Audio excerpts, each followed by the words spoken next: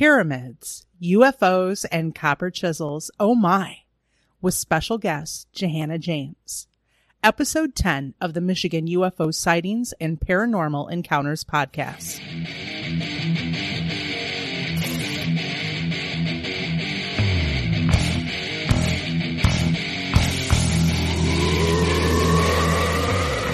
Hello, and welcome everyone to the podcast. I am your host, Wayne, along with my lovely co-host and wife, Michelle. Hey there. Coming to you from the glacial dumping grounds known as the Michigan Basin, where we cover such topics as UFOs, aliens, conspiracy theories, paranormal encounters, ghosts, the Michigan Dog Band, Bigfoot, and all things paranormal and strange in and around Michigan.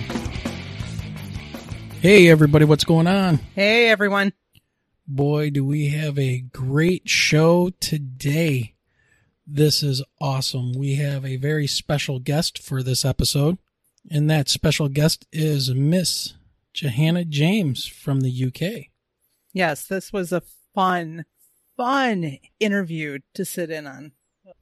This was one of those interviews that by the time that we were done talking with Johanna, Wayne and I were already talking about when we were going to book a trip to Egypt with everyone.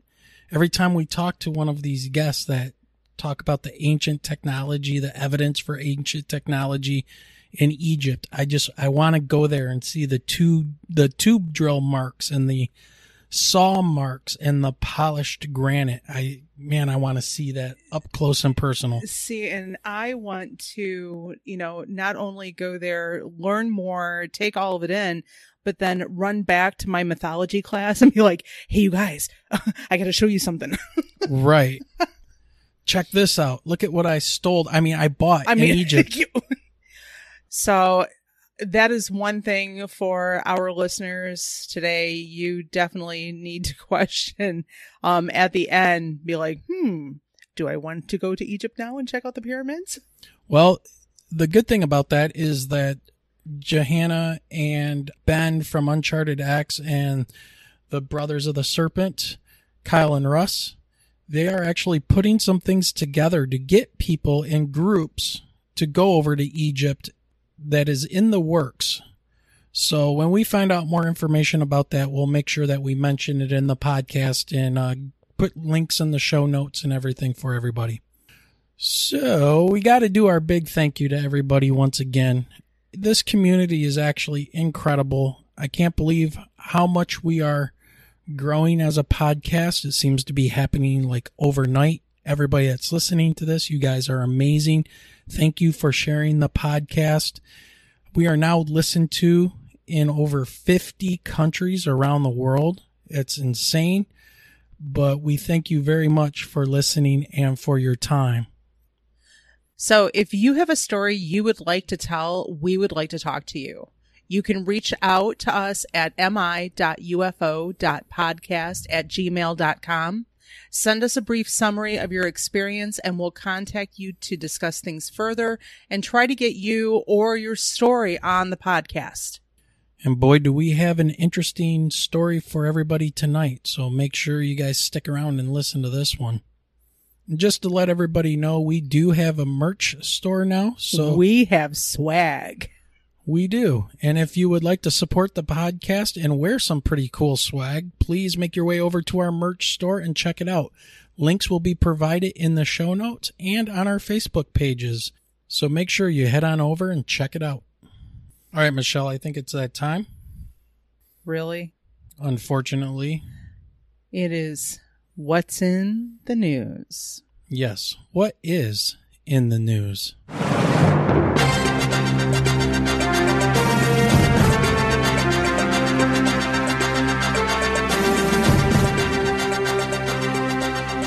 So in the news, the government has used 9 pieces of paper with six of those pieces of paper with any sort of information on them. That's right. On the 25th of June, 2021, for the Office of the Director of National Intelligence, the Preliminary Assessment Unidentified Aerial Phenomena.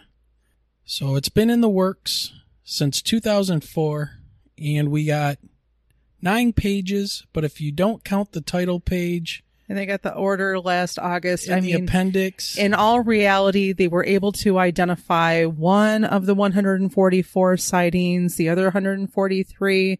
They admit they don't know. So they don't know. We don't know until they have something that they can actually study more into them, actually compare them to something. Yeah, we have 9 pieces of paper. It's kind of ridiculous, but it is very telling in what they say they don't know. We'll just see. We're not going to talk too much about this because pretty much everybody else already is talking about this. However, coming up in the near future, there is going to be a panel discussion with some very cool guests that we're going to have on the show. We can't release any names yet. No, we're not going to release any names, but trust me, they'll be cool.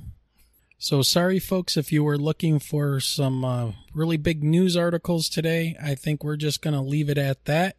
Michelle, let's go ahead and get into shout-outs. Well, first we have to our friends at the Midnight Truck Stop, hosted by Big T and Blue Knight. A very cool couple of guys with a great concept as they explore those strange and unexplained incidents that so many of us have experienced while traveling along desolate highways. Give them a listen as they collect stories from all around the country, from truckers and travelers alike.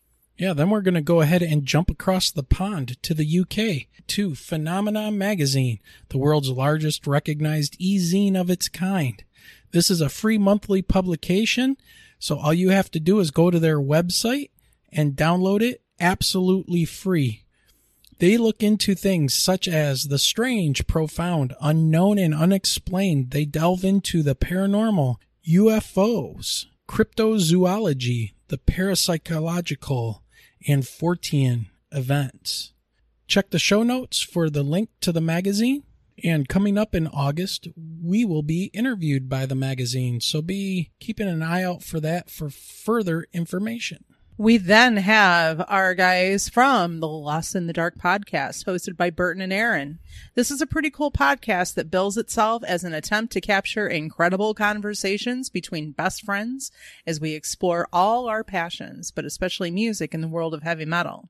So if you're into paranormal investigations and loud heavy metal music, give them a listen. Strong language, but it's heavy metal and the paranormal. What else would you expect? And now for something completely different.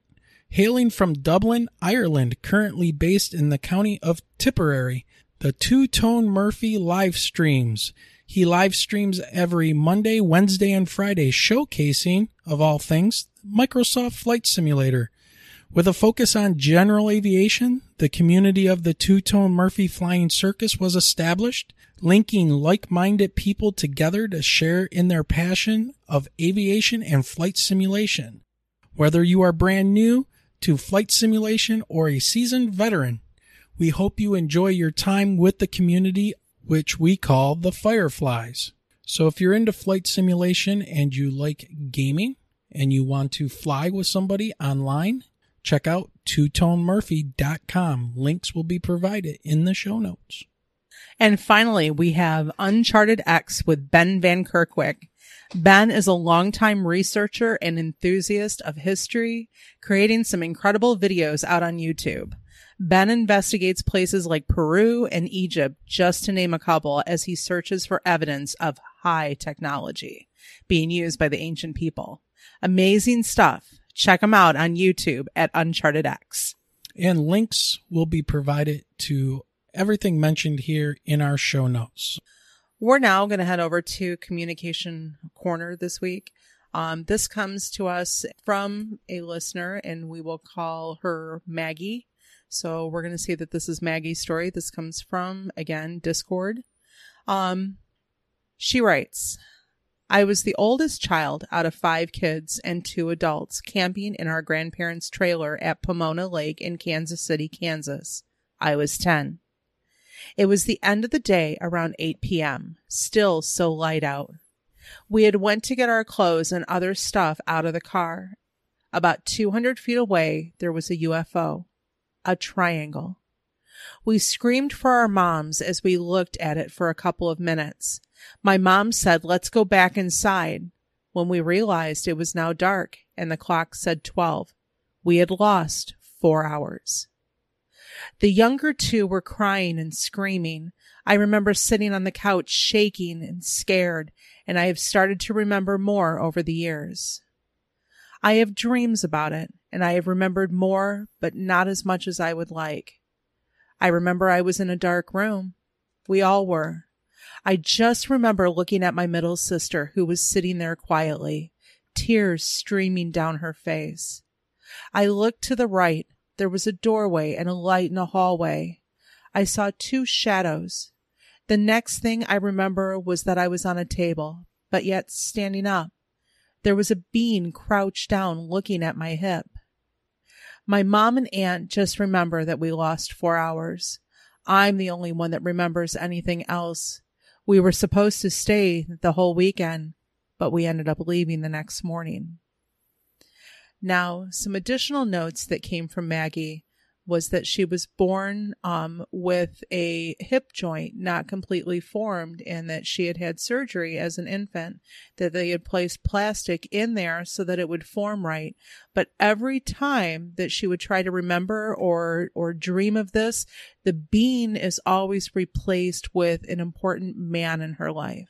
So at first it was her dad, then it became her husband, and she didn't know her husband when she was 10.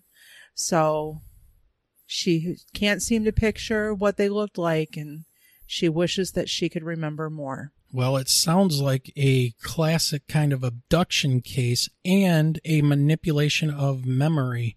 The fact that these things, whatever they are, changed her memory so that instead of being able to picture the creatures or the beings that were examining her, they have replaced those images in her head with like her father, her husband, those images. It's very, very. I look at this of the time manipulation. The adults remember that they lost 4 hours. She remembers that they lost 4 hours.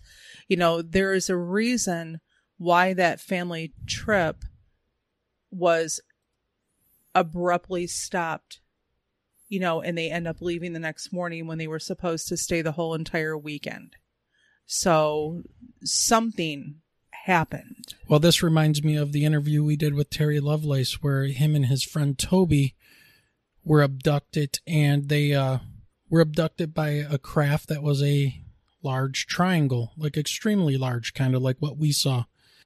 And they lost time, and Terry had implants, and I do remember asking Maggie if she had anything on her body, any kind of injections or implants or anything like that, and she said no. She was pretty sure the only thing she had was a surgical scar on her hip, which this creature seemed to be interested in because of the way that she was born with the issue with the hip joint. So very, very scary story, again, from one of our listeners. And again, why we say if you have a story for us, you can always reach out to us at mi.ufo.podcast@gmail.com. We would love to get your stories out on Communication Corner. Yeah, and most importantly is that if you have an experience like this, you are not alone. I mean, this is only the second of many conversations we've had with people about their story and their interaction with these beings, whatever they are. I don't want to use the word aliens because you don't know, right? They're alien to us, so I guess you could use that. But you are not alone, okay? And you don't even have to be a believer, but something happened. And a lot of these are not the woo-woo, happy-go-lucky flower children of the 60s kind of a mentality. These are creatures or things that are abducting people and leaving them with traumatic experiences and also manipulated memory. Well, after going through that story and recollection, I think it's time we take a break. Yeah, let's take a quick break and we will be right back. And it's time, everyone. I am so excited for this. Oh, this is a good one. Hey, this is our very first actress and comedian on the show. This is where I want to go. The British are coming. The British are coming. Well, they came, they talked to us, and they left. So, everyone, just get ready to sit back, relax, as we welcome to the podcast the lovely and talented Miss Johanna James. Thank you for having me. I'm very excited. Yes, this is going to be awesome. So, for our audience, can you tell them and us a little bit about yourself? So I'm British. I for the last 5 years, I've been making like comedy sketches, comedy content on YouTube, more Facebook, Instagram, and which are brilliant, by the way. Thank you. And then about a year ago, actually during the lockdown, I just got really into ancient mysteries. It was kind of the only thing I could focus on while we were in lockdown. And I don't know how it was for you guys, but in England, we couldn't leave our house for months. We were locked down. And I found it quite hard to concentrate on anything but ancient mysteries. I've always loved history, but then I really zoned into like prehistoric times.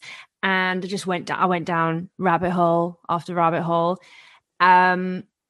And then I ended up going on a trip to Egypt and I met Ben from Uncharted X. I met Jimmy from Bright and Light. Yep. Yes. I met a whole bunch of them. And then I thought, I'll make a vlog maybe of my time. And I had enough footage to make about 9 and I've just kept going and we've built a little community and I'm loving it. Yeah, it's fantastic. So that kind of goes into my next question that I want to ask you, which was, what made you really get into exploring ancient history and questioning the prescribed timeline that's offered up by mainstream and the academics? You kind of hinted to it, but could you dive a little deeper into that? Yeah, so it was actually before the pandemic. It was, I think, a year or two ago. I came across Jimmy from Bright Insight. I came across his Atlantis video and I watched it and stuff was just firing off in my head. And I was like, wait, hold on. I just thought Atlantis was like a sci-fi kind of concept. I hadn't really looked into it. And so Jimmy made me have a think and have a bit more of a Google, have a bit more of a research. And I think, so I would say he kind of hooked me into the whole topic. And it just kind of spitballed from there. Yeah.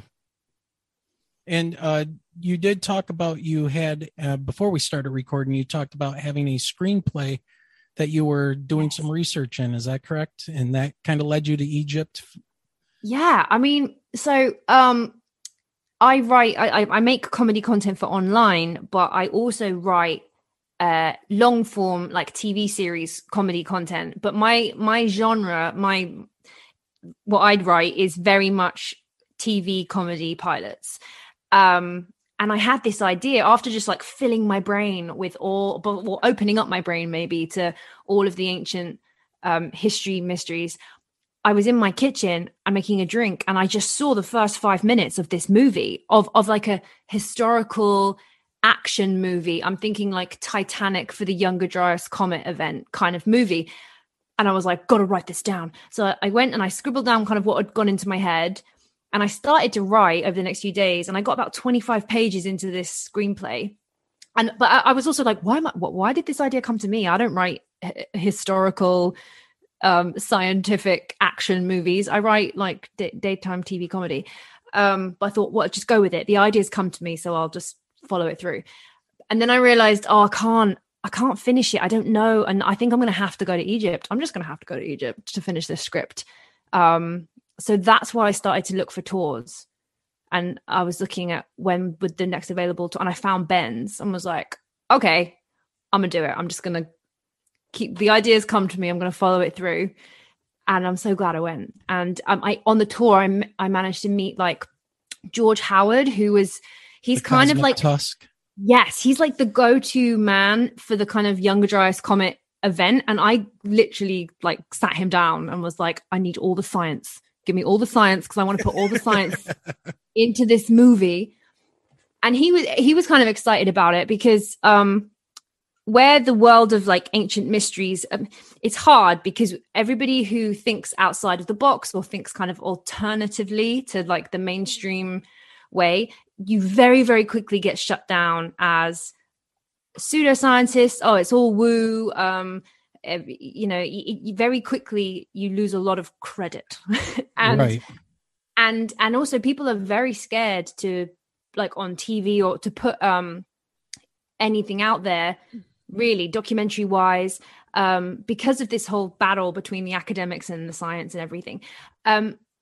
So if there was a movie, if there was like a dramatized movie that had all of the science and all of like the documentary stuff that you would want to tell an audience, but you presented it in a fun action Hollywood, it would be a way that you could, with Netflix now, you could reach 80 million people and tell 80 million people more about the Younger Dryas Comet event on the theories about it. You could use that. I don't know. So I'm very excited to try and to, if I can, infiltrate the TV world or the movie world, because I also think a lot of stuff would get through the gate there because you haven't got those safeguardings of like, well, is this a proper science documentary? Because it can be under the guise of like, well, it's essentially a fantasy movie, but it's not, but it is, but it's not. So yeah. And we did on the tour, we had so many tour rides, like bus rides every day through Egypt, going from Giza to Aswan and all around.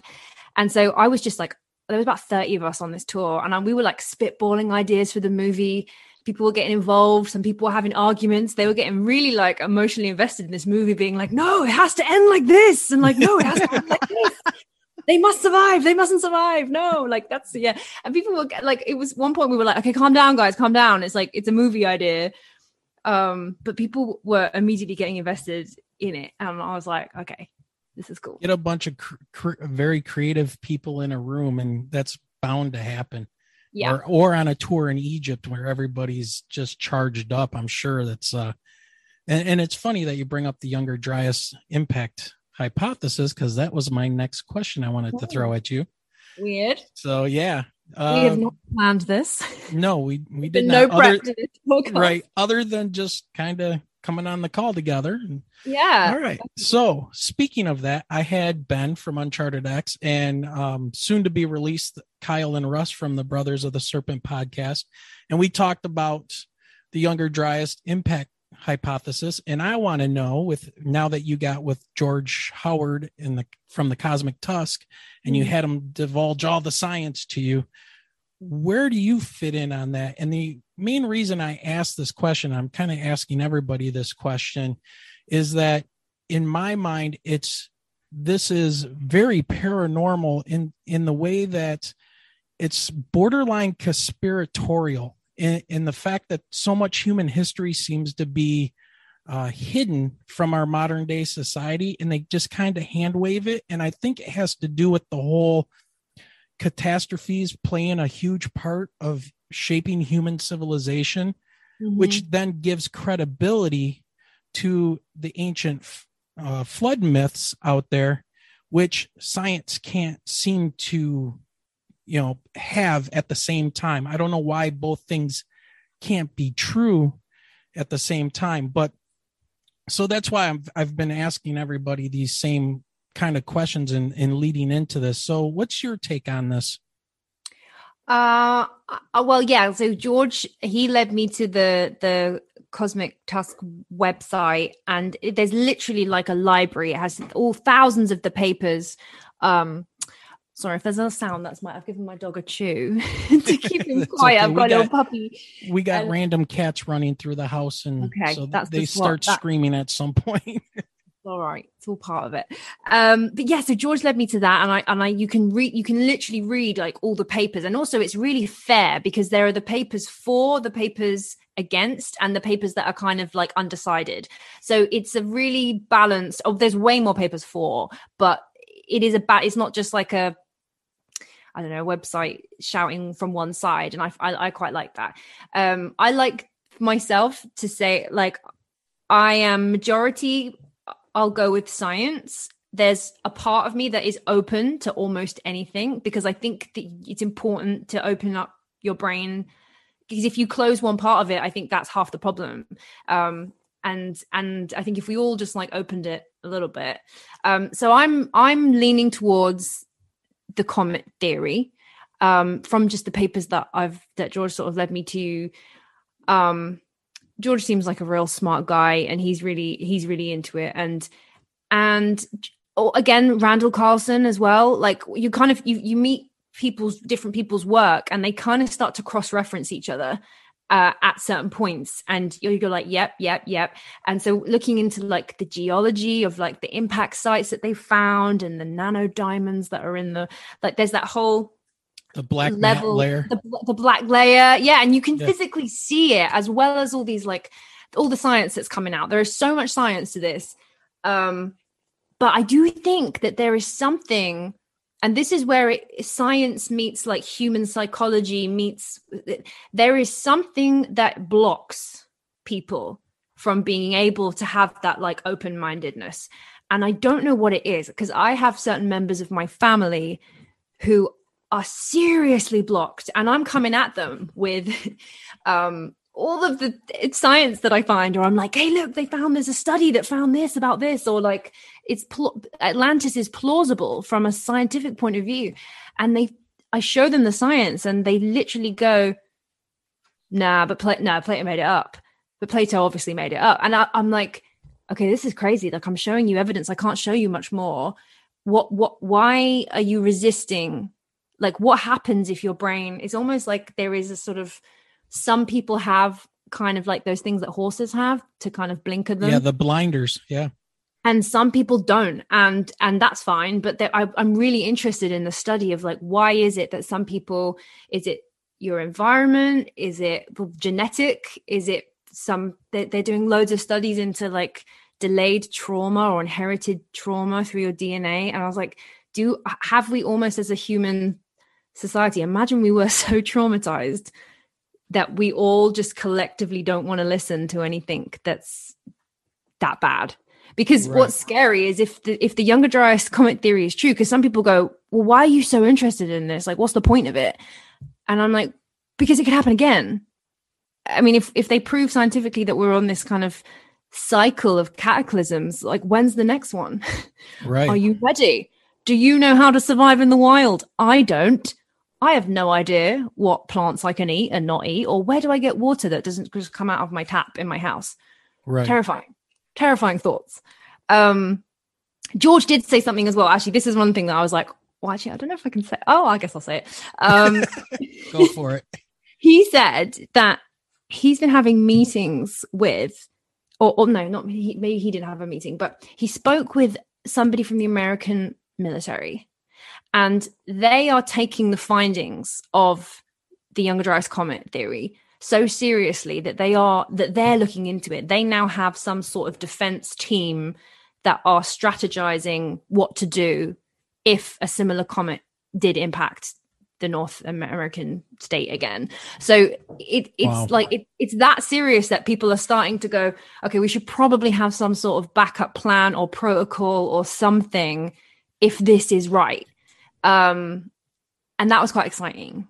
That it's not just people debating it on the internet. Like, governments and militaries are starting to go, okay. I mean, I might have just given away some serious American government secret there. I don't know, but I overheard it.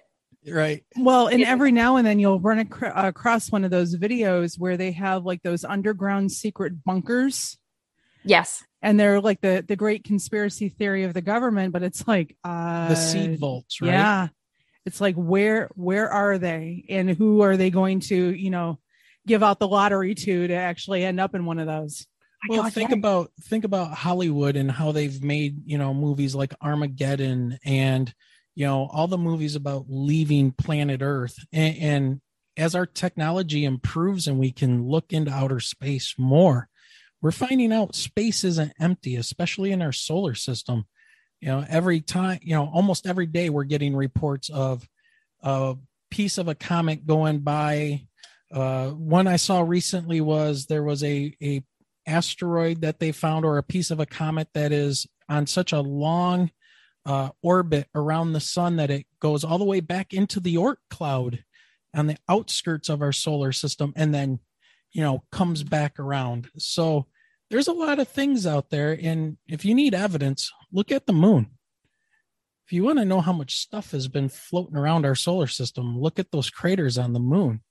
Yeah.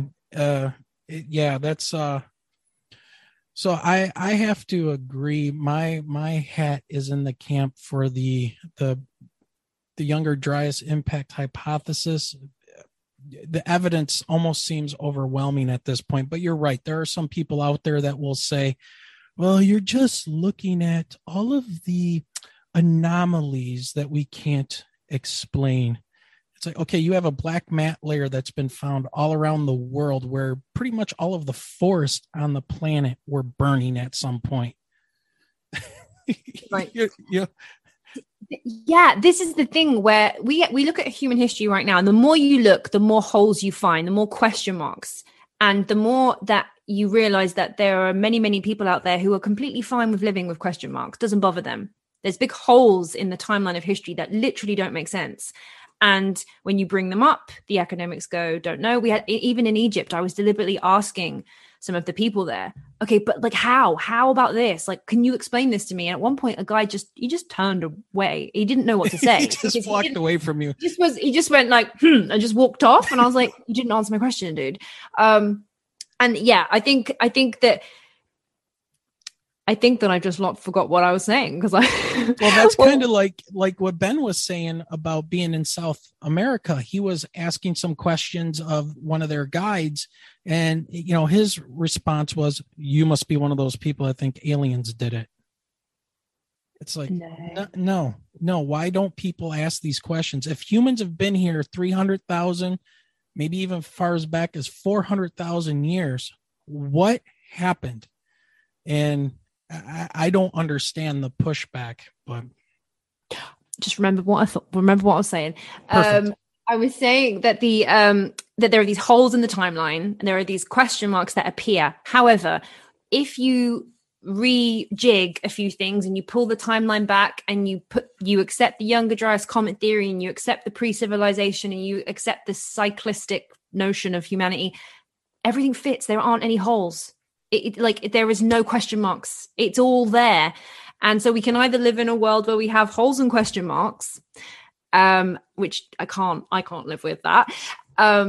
Or if you just literally sort of slide things about a little bit and open our minds and stuff, then the holes disappear and everything makes sense. And you're like, okay, well, that's why we have these remnants of things that were obviously not built by the people who we attribute to build them. That of course there was this, right? And there was probably an ancient civilization who was more advanced than the ancient people that we think are ancient, and it just makes sense. And that I find really weird, that people would choose to believe in a timeline that doesn't make sense rather than choose to believe one where all the questions are answered, or like more so. Yeah, maybe just because it's easier to compartmentalize your mind, and you can close those things off since they don't directly affect you. It's like, I'm just living right now in this moment. Why is that even important to me?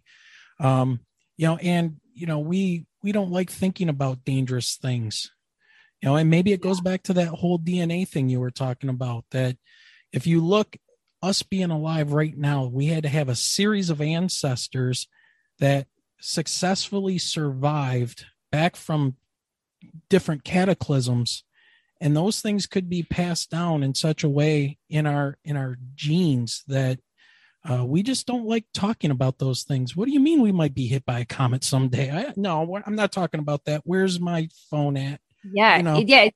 It's almost like in Harry Potter, like he who must not be named. Like they don't exactly. Even. It's like, shh, the bad stuff happened, but it's fine. Like, no, but it's dangerous. He's going to come back. No, shh, we don't even talk about that. We just don't even. And I feel like, it's quite scary because, like, again, I feel so we really big ourselves up as a society now. Yeah. We're like, oh my God, we've got so much technology. Like, look, my phone can do this.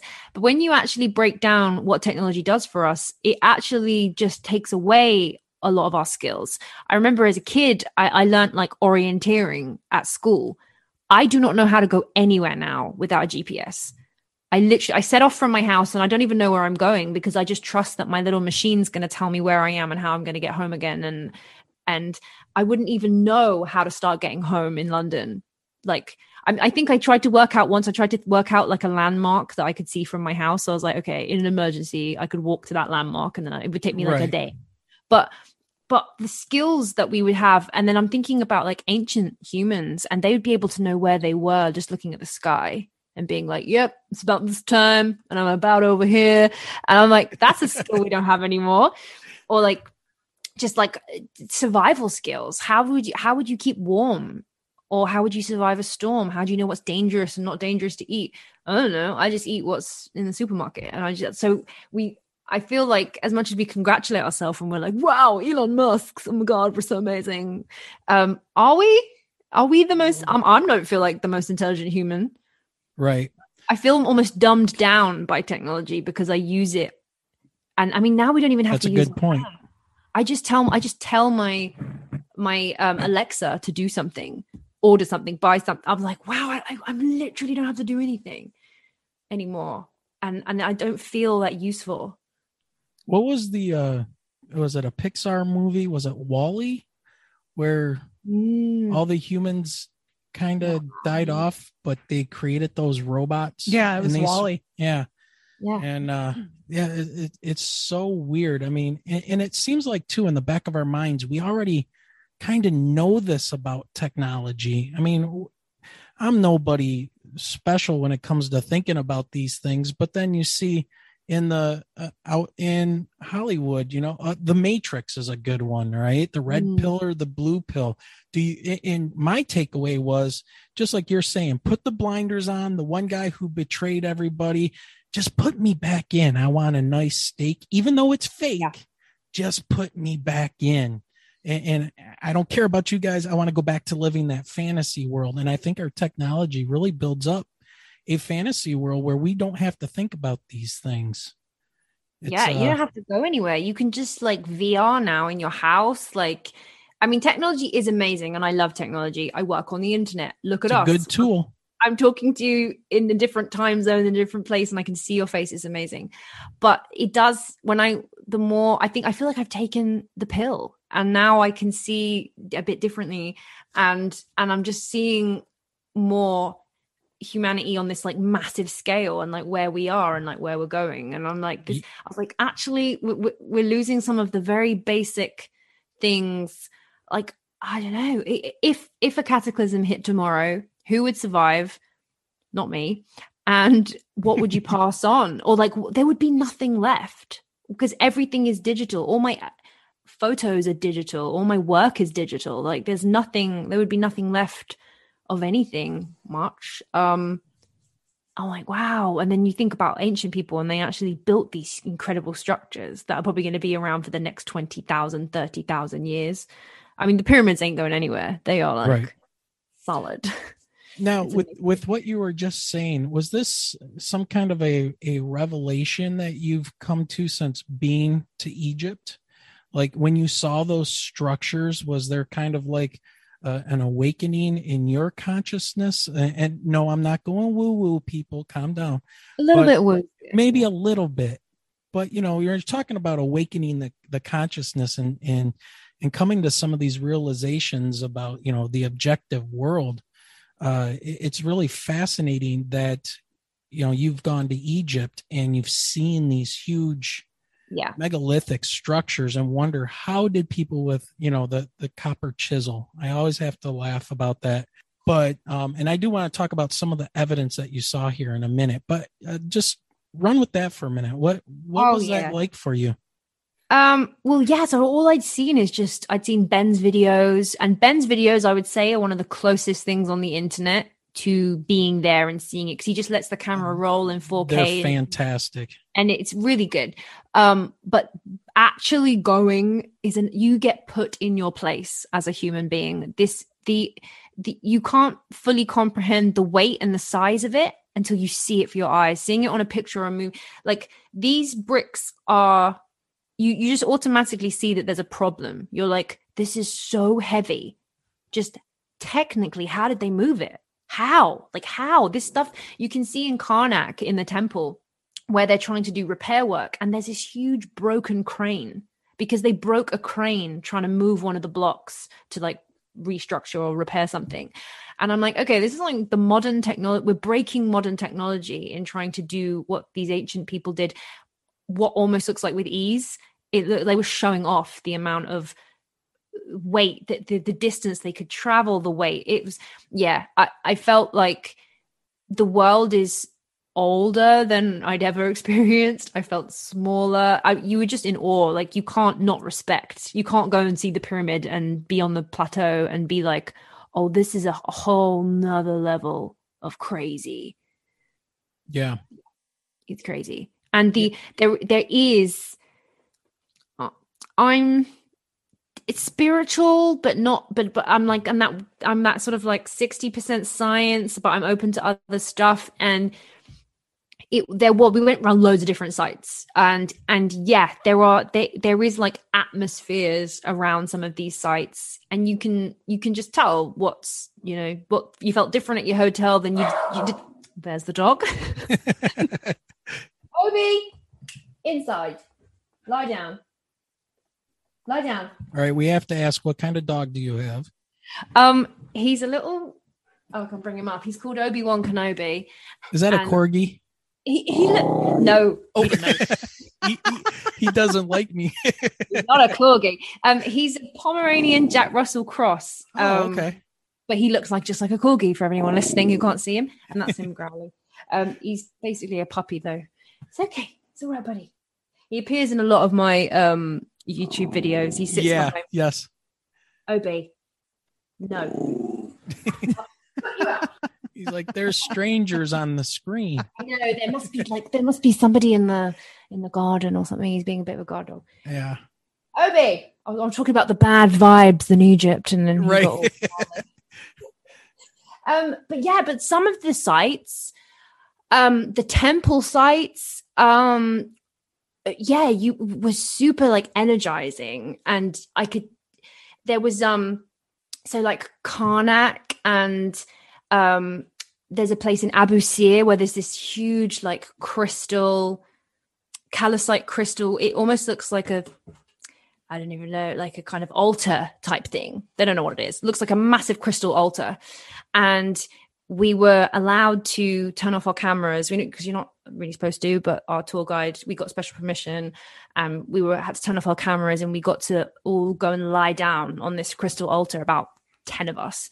And we got to like repeat a really ancient Comitian sort of chant that you would do there. And you're supposed to have like Blue Lotus and like a proper ceremony. And I don't know. It wasn't like, oh my goodness, I feel electricity, but it was like, okay, this is a very special site in the world. And all the ancients, they mark and they put their sites in very specific places. And you can feel it. It's just a different. Even one of the sites in Karnak, there was trees that don't grow vertically; they grow horizontally. There's something there around the temple. And then Yusuf, who was our tour guide, who's absolutely amazing, School of Chematology, he was explaining that around certain of the temples, the trees grow to the side rather than grow up. It's really crazy, and they do weird, twisty, growing along the ground things. So there's something going on with nature there that's probably completely explainable with nature and the dynamics of it all, and the magnetic energy that's around that site. But there's a reason why the ancients chose that site specifically and not the one down the road. And yeah, you can feel it. And the tombs did not feel nice at all. They're like dug right down into the mountains. And even though they're painted with beautiful colors, and you just didn't feel good. You're like, well, I'm literally in a grave, and it didn't feel nice at all. I remember Jimmy come up and being like, I don't like it in here. Like, it feels like really horrible. I'm like, yeah, I don't really like it in here either. Whereas in the pyramids, we were running around the pyramids like little kids. It was great. Like, which kind of goes to the whole idea. Maybe people listening to this, if you don't know, there has never been any of the pyramids opened where they've found any type of a sarcophagi or anything like that, if I'm correct. And there's no writing. There's no writing, no hieroglyphs or anything inside of any of the pyramids, except for one that they think might be some type of a graffiti or something like that at some point. But all the burials and stuff happen in a different location, and they're usually underground that you can get to. Is that correct? Yeah, so there has been no original burial found in any pyramid, and there are like over 100 pyramids in Egypt that have been like excavated. I think I want to say the Step Pyramid had what they call unoriginal burials. So people at later dynasties or later people after the Egyptians started to bury people in there, but they weren't in the original place. So yeah, the idea that you can call them tombs. I mean, number one, you have to have a body for it to be a grave. Like the number one thing, what makes it a grave? Well, the dead body. Without it, it's just a place or a hole or something. So yeah, that for number one is like, I was like, oh, so there's never ever categorically ever, and the Egyptologists will tell you that. They're like, well, no, actually, no, we've never actually found a body, but they say it's because grave robbers nick the body, but grave robbers steal like stuff like jewels and gold and thing possessions that they don't steal bodies. And also when there have been grave robberies of other like tombs, what they do is they smash everything open looking for stuff that they can use, and then they leave anything. So they'll smash stuff open, and inside every pyramid there's not even like smashed stuff. So what you saying, the grave robbers literally like forensically stripped these pyramids, and they took everything like down. You'd find little fractions of like wooden boxes or pots containing things or stuff that they didn't really want. There's nothing in the pyramids. When you climb into them, it's like a machine. I felt like I was inside a factory or some sort of machine. It felt like in maybe 3,000 years, people climbing around the inside of like Chernobyl and being like, oh wow, this was an ancient place where they buried their prime ministers. Like right. No. It was a machine. It felt like a huge industrial. It wasn't ornate or beautiful like all the tombs that you went into the rock. Right. They were accessible easily. You just walked. You didn't even have to bend down or anything. It was really high. It was really wide. You could possibly fit maybe 5-6 people in a line, and you could all walk in together. You could do a procession carrying something because it's easily fit lots of and people. They're like completely decorated as well on the way down. Beautiful. Yeah. Every scrap of the wall is decorated. You've got like the stories. You could easily see the stories of every king or every person that was buried there, the priest or whoever they were. Whereas in the pyramids, not only is they so inaccessible, if you do crawl in, you have to, it's 3 foot wide by 3 foot wide. We were all being like, well, I have a fear of, I've got claustrophobia. Absolutely. I had to face my fear. It was true. My fear was a little bit less than my interest in seeing the inside of a pyramid. So I had to just push through it. And by the end of we did it for 14 days straight. By the end of it, I was great. I was crawling under the subterranean in the Great Pyramid on my own in the dark. I was like, wow, it's like Fear Factor. It was brilliant. But at first it was like, oh dear. And I remember I was behind George Howard on the way in on the first one. I was just like, keep talking to me, George. Oh my God. But yeah, they're not accessible. You can't, there's no way you'd be dragging a dead body. Also, it was like one of those, in the Bent Pyramid we went into first, you had to climb up to the middle of the pyramid where it is. So that must have been 50 foot in the air. We climbed up a ladder to enter the pyramid. And then you go down this 3 foot by 3 foot shaft, not really designed for humans to crawl down. And you have to go down it on your hands and knees, or you hit your head or you hit. And then you're going down at what felt like, I think it was 90 meters. We went down. I don't know what that is in feet, but we went down a long way. And then you go down to go up. It's like you're doing zigzags. Right. And it's like, imagine dragging. You would have to drag a corpse in the most undignified. You'd be bashing it around. Also, the reason why you can climb in and out today is because they've put in wooden like slates so that you can kind of actually climb out. But before, there's no way to, how do you climb out from that? So what, you just send people in to never come out? Like it's just not where you would do a funeral procession. Or if you did, it would be hilarious. It would be like some sort of Stooge movie trying to watch somebody get a body in and out of those pyramids, because it's like a labyrinth of these tiny little shafts. It's not it was very Mission Impossible. Yeah. And speaking of that, because I do want to ask you about the evidence for high technology that you found there in the creation of artifacts, and this kind of builds off of that. So I've asked Ben this question, and what would you define as evidence or at least ancient advanced high technology so in your mind, if you looked at something, you said that had to be created with some kind of machinery or whatever, what's the first thing that jumps to your mind? I think I might know, but I want to see what you say. For me, it's the saw marks in the granite blocks that you saw everywhere. And it's not like they found one or two. They are everywhere in every site all over Egypt. And they're in the plain open. And I guess if you didn't know about rocks and stone masonry, then you wouldn't initially see it and be like, oh my God, ancient technology.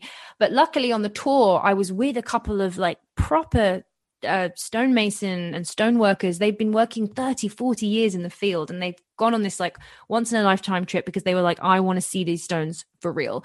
And seeing them like just lose themselves over finding, and I was getting them to explain to me, okay, can you explain, just as a layman, I don't understand about stones and rocks. And they were like, okay, this is why this is incredible. The hardness of the granite, this rock is so naturally hard that it is impossible to cut this stuff with copper. It's impossible. It just, you physically, scientifically cannot do it. It's just, there's just no way. And I was like, okay, I'm interested. And then they were like, not only that, from the very technical ways, you can look inside and you can see, they were like, whoever was cutting this was moving at speed, faster than a hand tool. It was moving at speed. And also the mistakes as well. You see mistakes all over Egypt where these people were cutting it and they'd gone too far, and they go, whoop, back up. And then you've got this saw mark left in granite that's maybe up to like 4 or 5 inches long. And if you were chiseling with a hand tool, that would take you weeks. You'd be going the wrong way for weeks. Someone's going to notice that you're going the wrong way after, of days and weeks of chiseling. But if you were going through this thing at speed, it's easily done. I'm sure everybody's used a hand tool or something, or scissors even, and you're cutting through something at speed and you're like, whoop, wrong way. It's very normal. And you can just see where they were just making mistakes all over the place. And that was really impressive. So I got excited because the experts were getting excited. And once you see it and you understand what you're looking at, you can't, it's very exciting. And you go, okay, something cut this that is inexplainable to human history right now. Well, and where I was hoping you were going to go, and you kind of did, was the all of the granite, quote unquote, pottery, and that's not the correct terms for it, but it's not pottery. Yeah. It's not pottery, but they put it in cases with pottery so that people will think, oh yeah, they just put a slab of granite on a, spinning wheel and they just made it wet and they molded it, but that's not the case. You can see those striations, and granite is, a hardness of like 6.5, 7 on Mohs hardness scale. So you need something a lot harder to shape that rock, and it looks perfect. I mean, absolutely symmetrical. And I was going to think that maybe you were going to bring up the boxes in the Serapeum. So, oh yeah. Oh gosh, there's so many. So many things. Okay, yeah. So the top three like smoking guns for me would be the mistakes of the cutting of the saw marks in the granite, the Serapeum boxes. The precision is just here, and the size and the ridiculous. weight. I saw a picture of you. Yeah, I saw a picture of you on top of one of them. Oh, they're ridiculous. They're huge. I was trying to get that picture. Jimmy was jumping over and I was freaking out because it was one of the first days and I was like being really good and being like, Jimmy, you're not allowed to go over there. And he was like, I gotta get the shot. And like, I was taking loads and loads of pictures of him. And then I got brave and was like, okay, Jimmy, take my picture. So I jumped in and did it. But Jimmy, I think he was just too excited and they all came out really blurry. And afterwards he was like, oh, sorry, I ruined that for you. So I have a very blurry picture of me jumping on the Serapeum boxes. And the third one would be the pottery, but not pottery, stone bowls, vases, incredibly delicate, ornate. Sometimes they've carved the stone so thin you can see through it. It's like almost ridiculous. Stone. Millimeters thin stone, which is so strong but also vulnerable and could shatter if you chiseled it. So they didn't chisel it. So what the hell did they do? Like the schist disc. Oh yes, I was just very carefully. Say that one very carefully. But that also was like, so those kind of things of the smoking gun. And not only this like pottery, yeah, you'd call it pottery because you don't know what else, but it is bowls and things that are just, they're carved, but there's no tool today that could carve that. And the amount of polishing as well. I mean, well, and then they get to the lids and they just give up. Oh yeah, that was hilarious. I mean, it's like, it becomes a joke. Like once you get into this stuff, there's loads of like in-house jokes and you can just say copper chisels and everybody will laugh. And yeah, like they have the bottom of these pots, precision made pots that it honestly looks like it's been 3D modeled. Like you could say that was made for like a shop now and you would believe it. It just looks like a 3D model of like resin. It's that perfect and smooth and beautiful. And then the lids looks like a 5-year-old did it at craft day with a bit of clay. And they're like, that'll do. Dried cow pie. Yeah. And they're like, they're the lids for those pots. So whoever made the pot didn't make the lid. Like, and then they're like, yeah, they did. I'm like, no. And yeah, I mean the Serapeum, and what was really cool about Serapeum, if you've seen my video, you'll know, because we got special access. There was nobody there when we went in 2020 because nobody was traveling, so we were the only tourist group in Egypt. So we got a lot of special permissions, and we also got to access these sites kind of privately because there was nobody else there. So we went down to the Serapeum alone, and we got chatting to the manager of the Serapeum who is on the site. And he said, he was like, okay, like off the record, I can let you know that we have discovered like another tunnel that goes right out. But we've got to get the funding to clear it because it's just full of rubble and thousands of years of stuff. But we're making headway through, and we think that there are another 20 boxes. Good Lord. On the other side. So there are 20 of these huge, like 80-ton precision cut boxes. Somehow they got them down there. Like, so the boxes themselves are a puzzle to the brain because they're made entirely out of one block of granite, precision cut. So they must have been cut down there but then how did they get them down there? Because the Serapeum is underground tunnel system. These boxes weigh so much that they would take, I think it's 300 men it would take to carry or push and pull these boxes. But the walkway of the Serapeum, the tunnels that go underground, are maybe maximum 12 foot wide. Yeah, maximum. There's no way. There's no way you can get 300 men. I think we could get maybe with a box. There was one box that's stuck in one of the tunnels. Oh yeah, yeah. It's an unfinished one, and beside it, you can fit one person on the wall. How? So we're all there, like our brains just like failing. Wooden sleds. I mean, it was a very long conga line. Like it was, Right. it was so your brain hurt after the end of the day because there just isn't an answer. So you have to just tap out at some point and be like, you know what, it's a mystery. But the fact that there are potentially 20 more, that so if there was funding, these places have no funding. Nobody can make any money from this. Nobody's funding it. I want to, if I met Elon Musk or anybody, I'd be like, dude, Right. give me a budget and I will literally implode the human history timeline for you. And yeah, they 20 more boxes unopened, untouched since who knows when. I mean, they date Saqqara to like the old kingdom. However, Ben thinks it's like a lot older, and I'm with Ben on that one.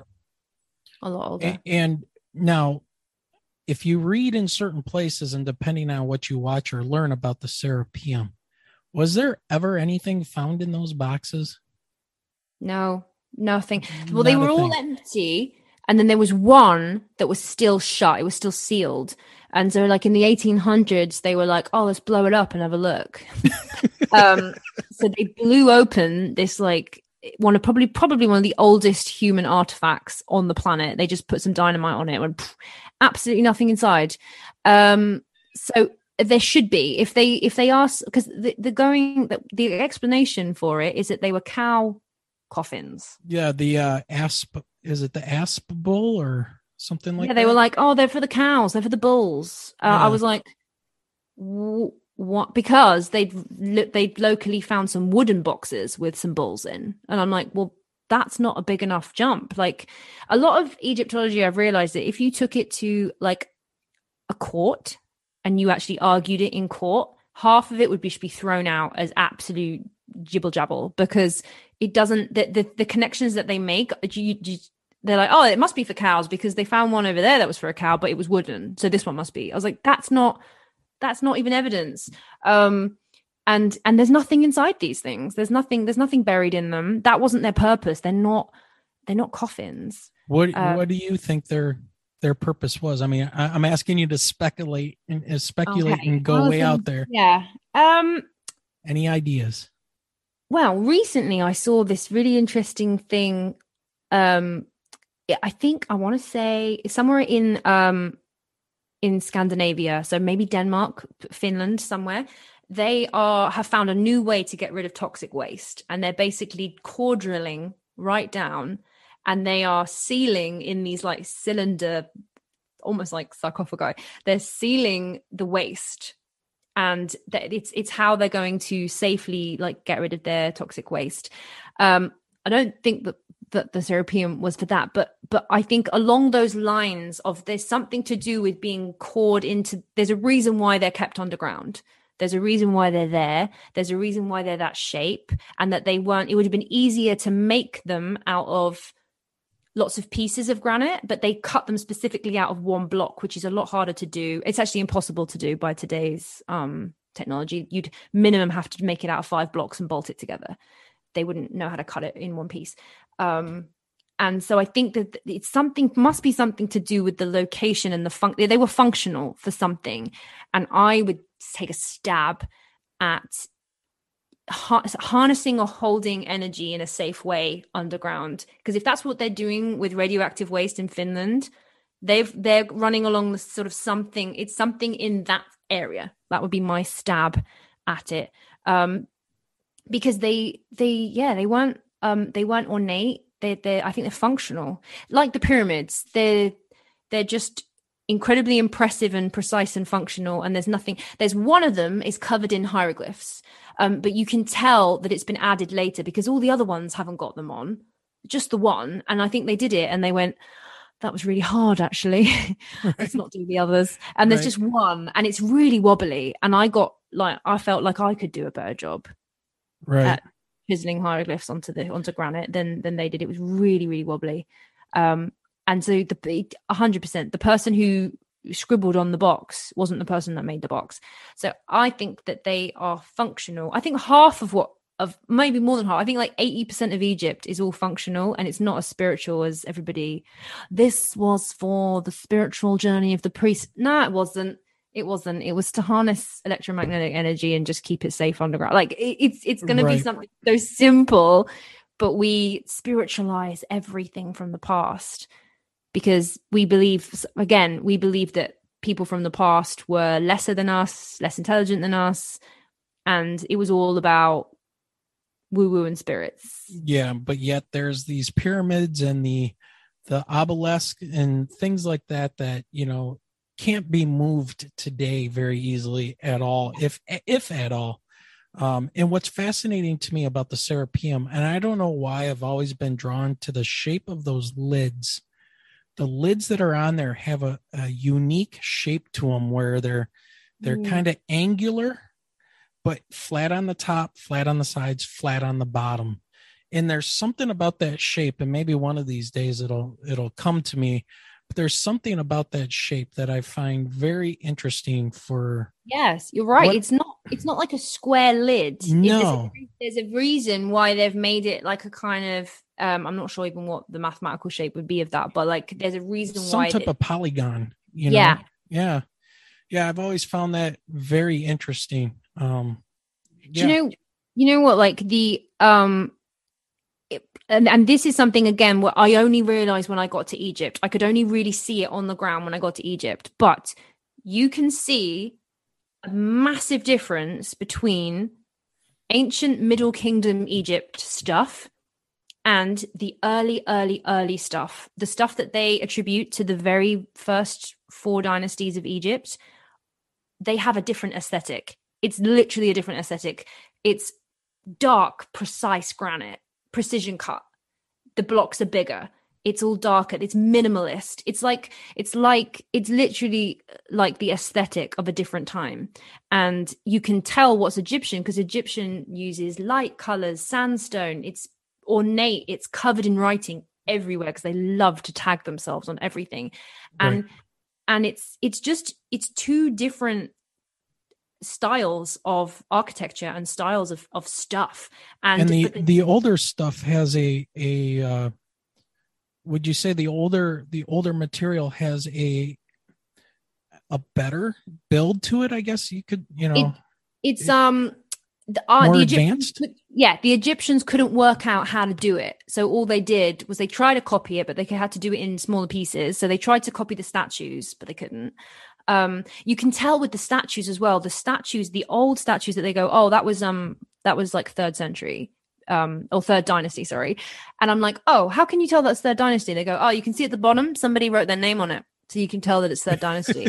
And I kid you not, like these beautiful black polished, like they look. The joke is that all of the oldest stuff looks like it's from 2090, some sort of sci-fi, or even 3090. It looks so far in the future. It looks like somebody has literally brought something back and dumped it back as a joke on us so that we're like scratching our heads because this stuff is unbelievably modern, but it's the oldest stuff. And you can tell with your eyes when you see there and you're looking around all the sites in Karnak, it sticks out like a sore thumb. You can see, and I'm not an Egyptologist, I'm an armchair archaeologist. That's the one. I do most of my research at home, but I could see on the ground. And when you go, if anyone goes, I just beg you to go to Egypt because you'll see you going around or any museum, you can see the stuff. The oldest stuff is the most precise, and it's dark. And I know the aesthetic that I want to put in my movie. If I ever got it commissioned or ever got made, I would work with the designers to be like the ancient world before our ancient world. It looked like this. It looked almost sci-fi futuristic, and it's hard to get your head around it, but it's like the building blocks are bigger, they're precise, they're dark, they don't want any decoration, they are minimalist, they are like the most minimalist fancy people. There's nothing on there. It's all, and like you said, that the shape, it's all in the shapes, these weird sci-fi shapes, pyramids, and obelisks. The precision. I mean, I think it's Christopher Dunn who has done the analysis of some of those faces on those statues are exact. I mean, it's ridiculous. You can't do that by hand. There's no way. The human eye can't. If you look at sculptures from Greek sculptures or Roman sculptures, faces look like faces. Faces look like humans. You know, eyebrows are a bit wrong. Eyes are a little bit wrong. The noses have like bones in them and stuff. These faces don't look human. The more that I was looking at the statues, and they were freaking me out because I was like, that's not a human face. It's not a human face. They've got the face wrong, or they've got it so right that it looks wrong. Because nobody's face is that like that. I mean, symmetrical. It's ridiculous. Yeah, nobody's face is that symmetrical. Nobody, and they've got these weird. A lot of the statues now are on the ground. They've fallen over and they're on the ground, so you can get right up close and you can feel them. It's amazing. And they are as smooth as brand new polished marble. You're like, this thing is potentially 20,000 years old, and it's just as shiny today as it was then. Well, I mean, that's good polish. Like, that was very good.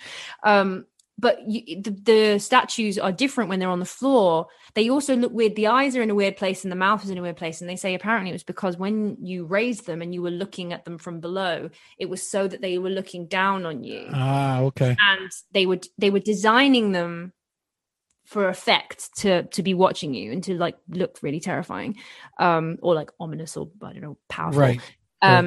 But that's another reason why they don't look very human, because they were designed to be looked at from a very specific angle. But even when you're looking at that angle, they don't look, I was like, they're not normal. So my theory, if I was going to like have a stab at it, I would say that these statues and the aesthetic of Egypt, where we think, oh, that's Egyptian because of the hats or the pharaoh thing. I think that the whole of Egypt culture copied the aesthetic of whatever the previous culture was. They found these statues that were like 1,200 tons of granite. They didn't know how to recreate the statues, or they tried to, and they didn't do a very good job. You can see the latest statues of the pharaohs in the museums are like awful, and then the early ones are just so beautiful. So I think that they took it, and in the same way that we just copy fashion and we like to emulate footballers or celebrities or anyone that we think is like a modern day god. What do? You copy them. You buy the jacket. You eat what they eat. And I think that it's a very human and very normal thing to do. You find this ancient culture that you're like, oh my God, these were the gods. These were the people before. I want to dress like them. I want to be like them. And so I think that the pharaohs were just trying to copy the people that they found before. Yeah. And you bring that up about the copying. And I saw one of your videos where you were starting to compare some of these statues over in Egypt over to the ones like the Mayans they have, and then Göbekli Tepe, where you see the scorpion constellation, you see these human faces. They seem very roundish, kind of big eyes. Some of the same kind of iconography, which brings me to my next question about, if we're talking about catastrophes and stuff, Plato talked about one of the most famous ones very quickly, and that was Atlantis. Mm-hmm. Where do you think all of that starts to intertwine? Because I'm kind of with Graham Hancock a little bit, if I understand his position, is that these were survivors of this cataclysm that spread out, but those ancient peoples were already there. I think they were trying to teach the surviving people how to do some of these things, and they just kind of went in different directions. What's your take on that? I think, if I'm just spitballing, I think that there probably almost definitely was an ancient civilization, or many, and we have evidence for an incredible cataclysm that basically like wiped out most of the world, and it makes sense that there would be like tiny remnants or things that would survive a cataclysm, like an obelisk or a pyramid or something that was in stone, but everything else would just be gone. And I was thinking again, if it was going to happen today, what would you do?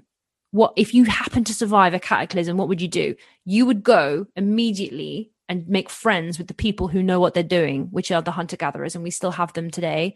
They live in various places in the Amazon or the outback, and I would go and join them and be like, hi, can you teach me how to live, and I will teach you the tale of the iPhone. And Right. I would like it kind of, the parallel is just there. You'd be teaching, one, you'd be surviving and learning the basic stuff that you didn't know, but then you would also be able to teach.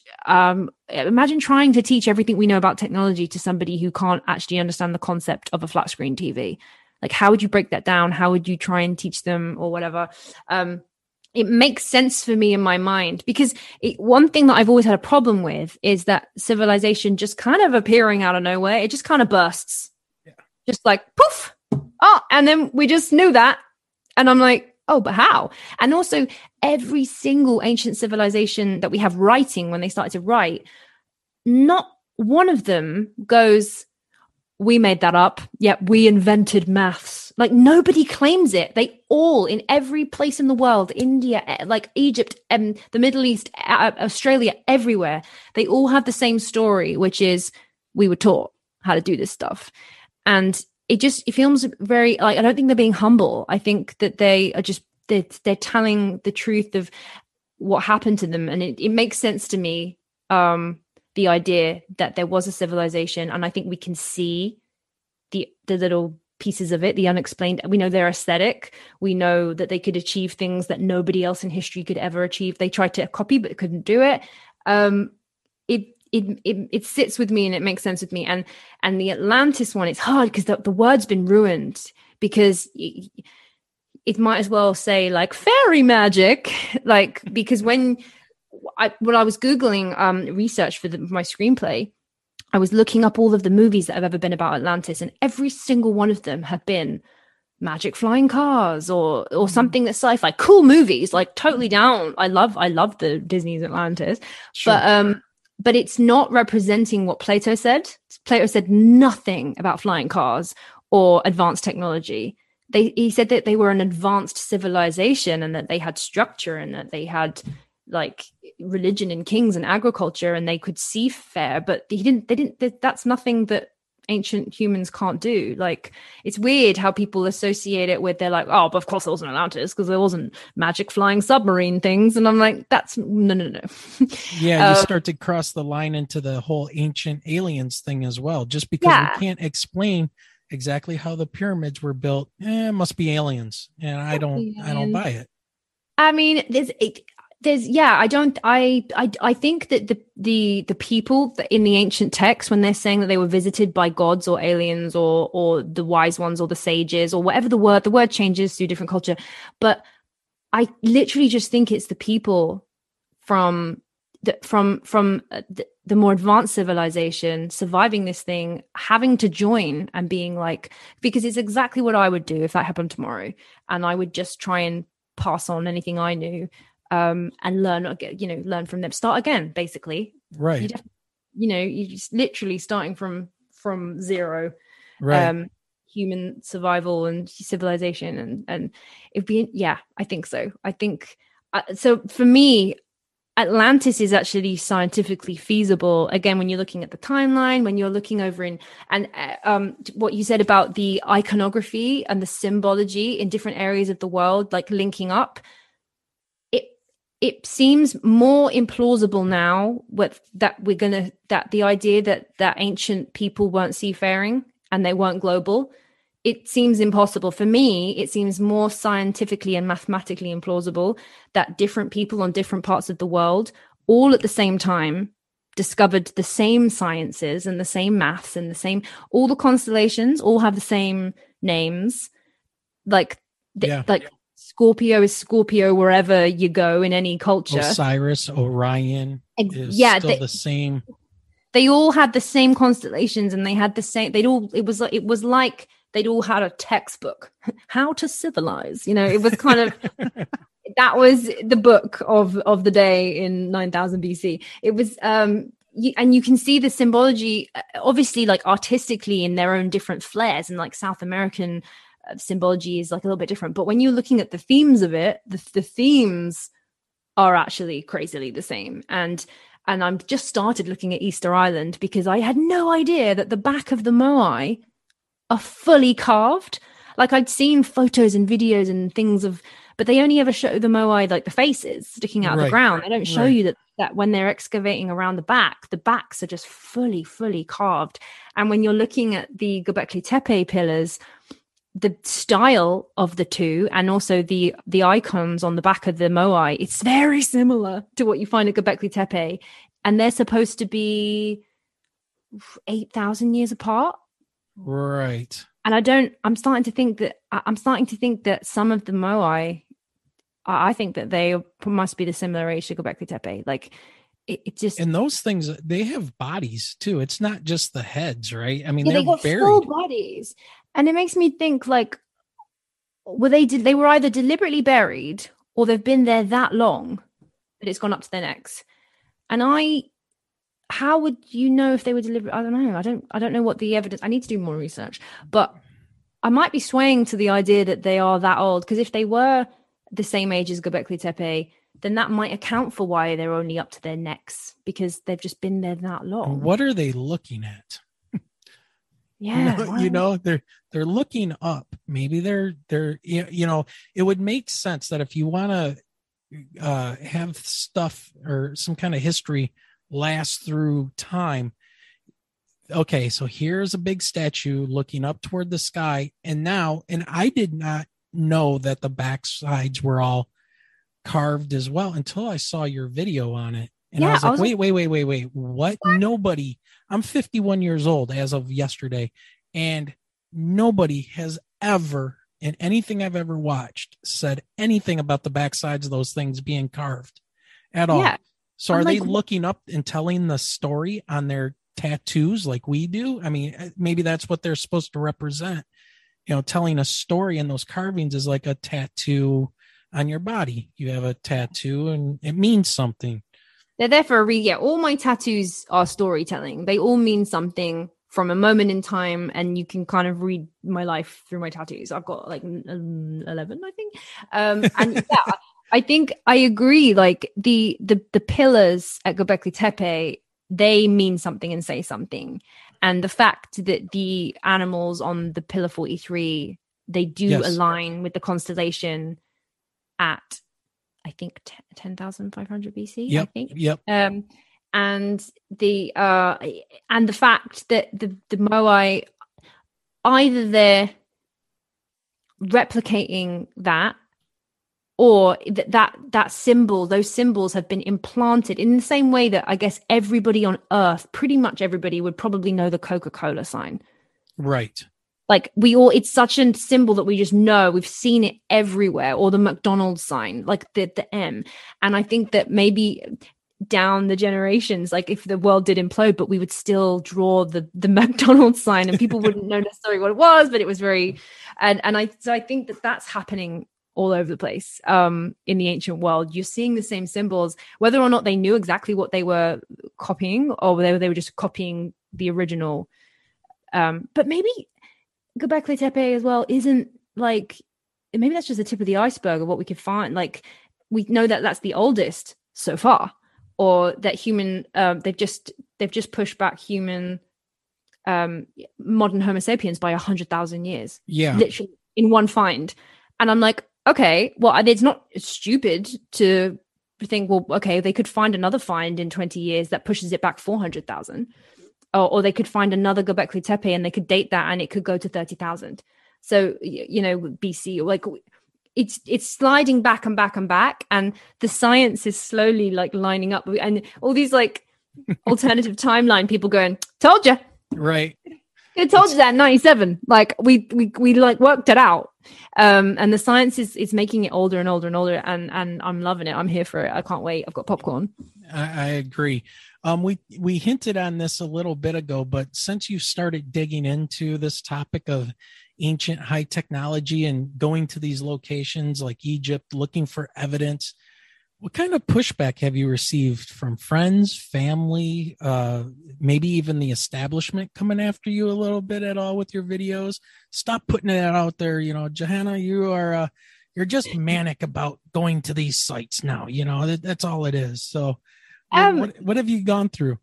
Well, my immediate family, like my brothers and my dad, they just not into it at all. They just don't, like, full blinkers. Even if I'm throwing science at them or trying to get them to hypothesize, it's just not going in. My brother, about Atlantis, he said, "I'll only believe it when it's on the BBC."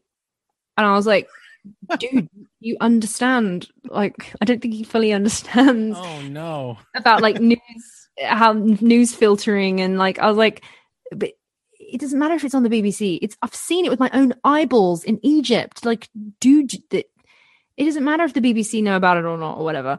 But it's weird that that's his mind frame. Okay, I'll believe it once it's on the national news that you know, that there was this ancient civilization. I was like, it could probably be on the news and you'd miss it and you'd never know. Like, that's not a marker for something being real. And I guess my friends are, I talk about it with anybody. That's why I started to do it online, because I wanted to find like-minded people, because I could talk about this all day long. I love it. I love this subject. And I just found that in my circle, like, a lot of people don't really care. I do. And once I start talking, I don't stop, and I can sort of see people like going, okay, I'd like to leave now. And, you know, but then some people have heard me rattling on about it, and they were like, oh, okay, I didn't know that there was like a comet. Okay, that's cool. Oh, okay. You know, like, and people are starting to get a little bit more interested. I think more and more people are getting interested in it, which is exciting for me, because I love talking about it. And again, like I said, I work online, and my profile has been very much like comedy and just doing sort of like comedy viral sketches. And my management, when I was like, actually, I'm thinking of like completely changing my YouTube and just revamping it all to like ancient history mysteries, and they were like, that's not very on brand. I don't know how we'd market that. And I was like, well, I don't really mind, I just love doing it. So I'm going to do it, and jokes on them, because it's done really well. So like, yeah, but yeah, that was kind of the only. I've just had like, the only setback is people just not really being bothered, or people not knowing how to market it, which I'm not that bothered about either. So, well, I think there's definitely an explosion in people wanting this knowledge, because a lot of people, you know, unfortunately, what your brother says is true for a lot of people. With, you know, they'll only believe it when they see it, which is going to come to my next topic I want to talk to you about, or when they see it on the news. But a lot of people are leaving this whole mainstream thing because it's gotten so ridiculous that, you know, you've seen it with your own eyes now. There's so many questions that these mainstream people cannot answer. And the fact that they can't answer them, and they almost literally freak out, and then, you know, like you said, turn around and walk away with a little grunt. It's like, well, these are questions that should be looked upon. And when people get, you know, either made fun of, or, you know, the personal ad hominem attacks start, it's, you know, that just drives people underground. And then they find out, hey, everybody else is seeing this too, which kind of comes to my next question about shifting gears a little bit here and going into UFOs or wait a minute, let me do the accepted terminology now, UAP, the unmanned aerial or unidentified aerial phenomenon is what they're now is the accepted term. So, what do you think's going on with that? Where do you fall into that? Because that's kind of how Michelle and I actually started this whole thing, was a sighting that we had. And, you know, we're both educators, we're teachers. I'm a science teacher. I teach earth and space science. She's a ELA teacher of 20 some years. We're normal people. And boom, we're driving, and here's this giant flying triangle, you know, above the road that nobody else seems to see at 2:30 in the morning.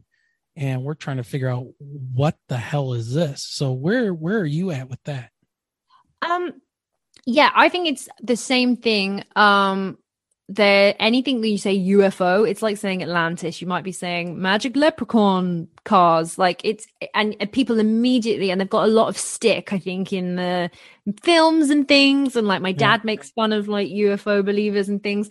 And I'm like, well, actually, it just means unidentified. It just means it's something that's just not, okay, well, you're like, okay, well, that, it wasn't a comet, it wasn't a plane, it wasn't any hot air balloon, it wasn't anything that I can register what that is.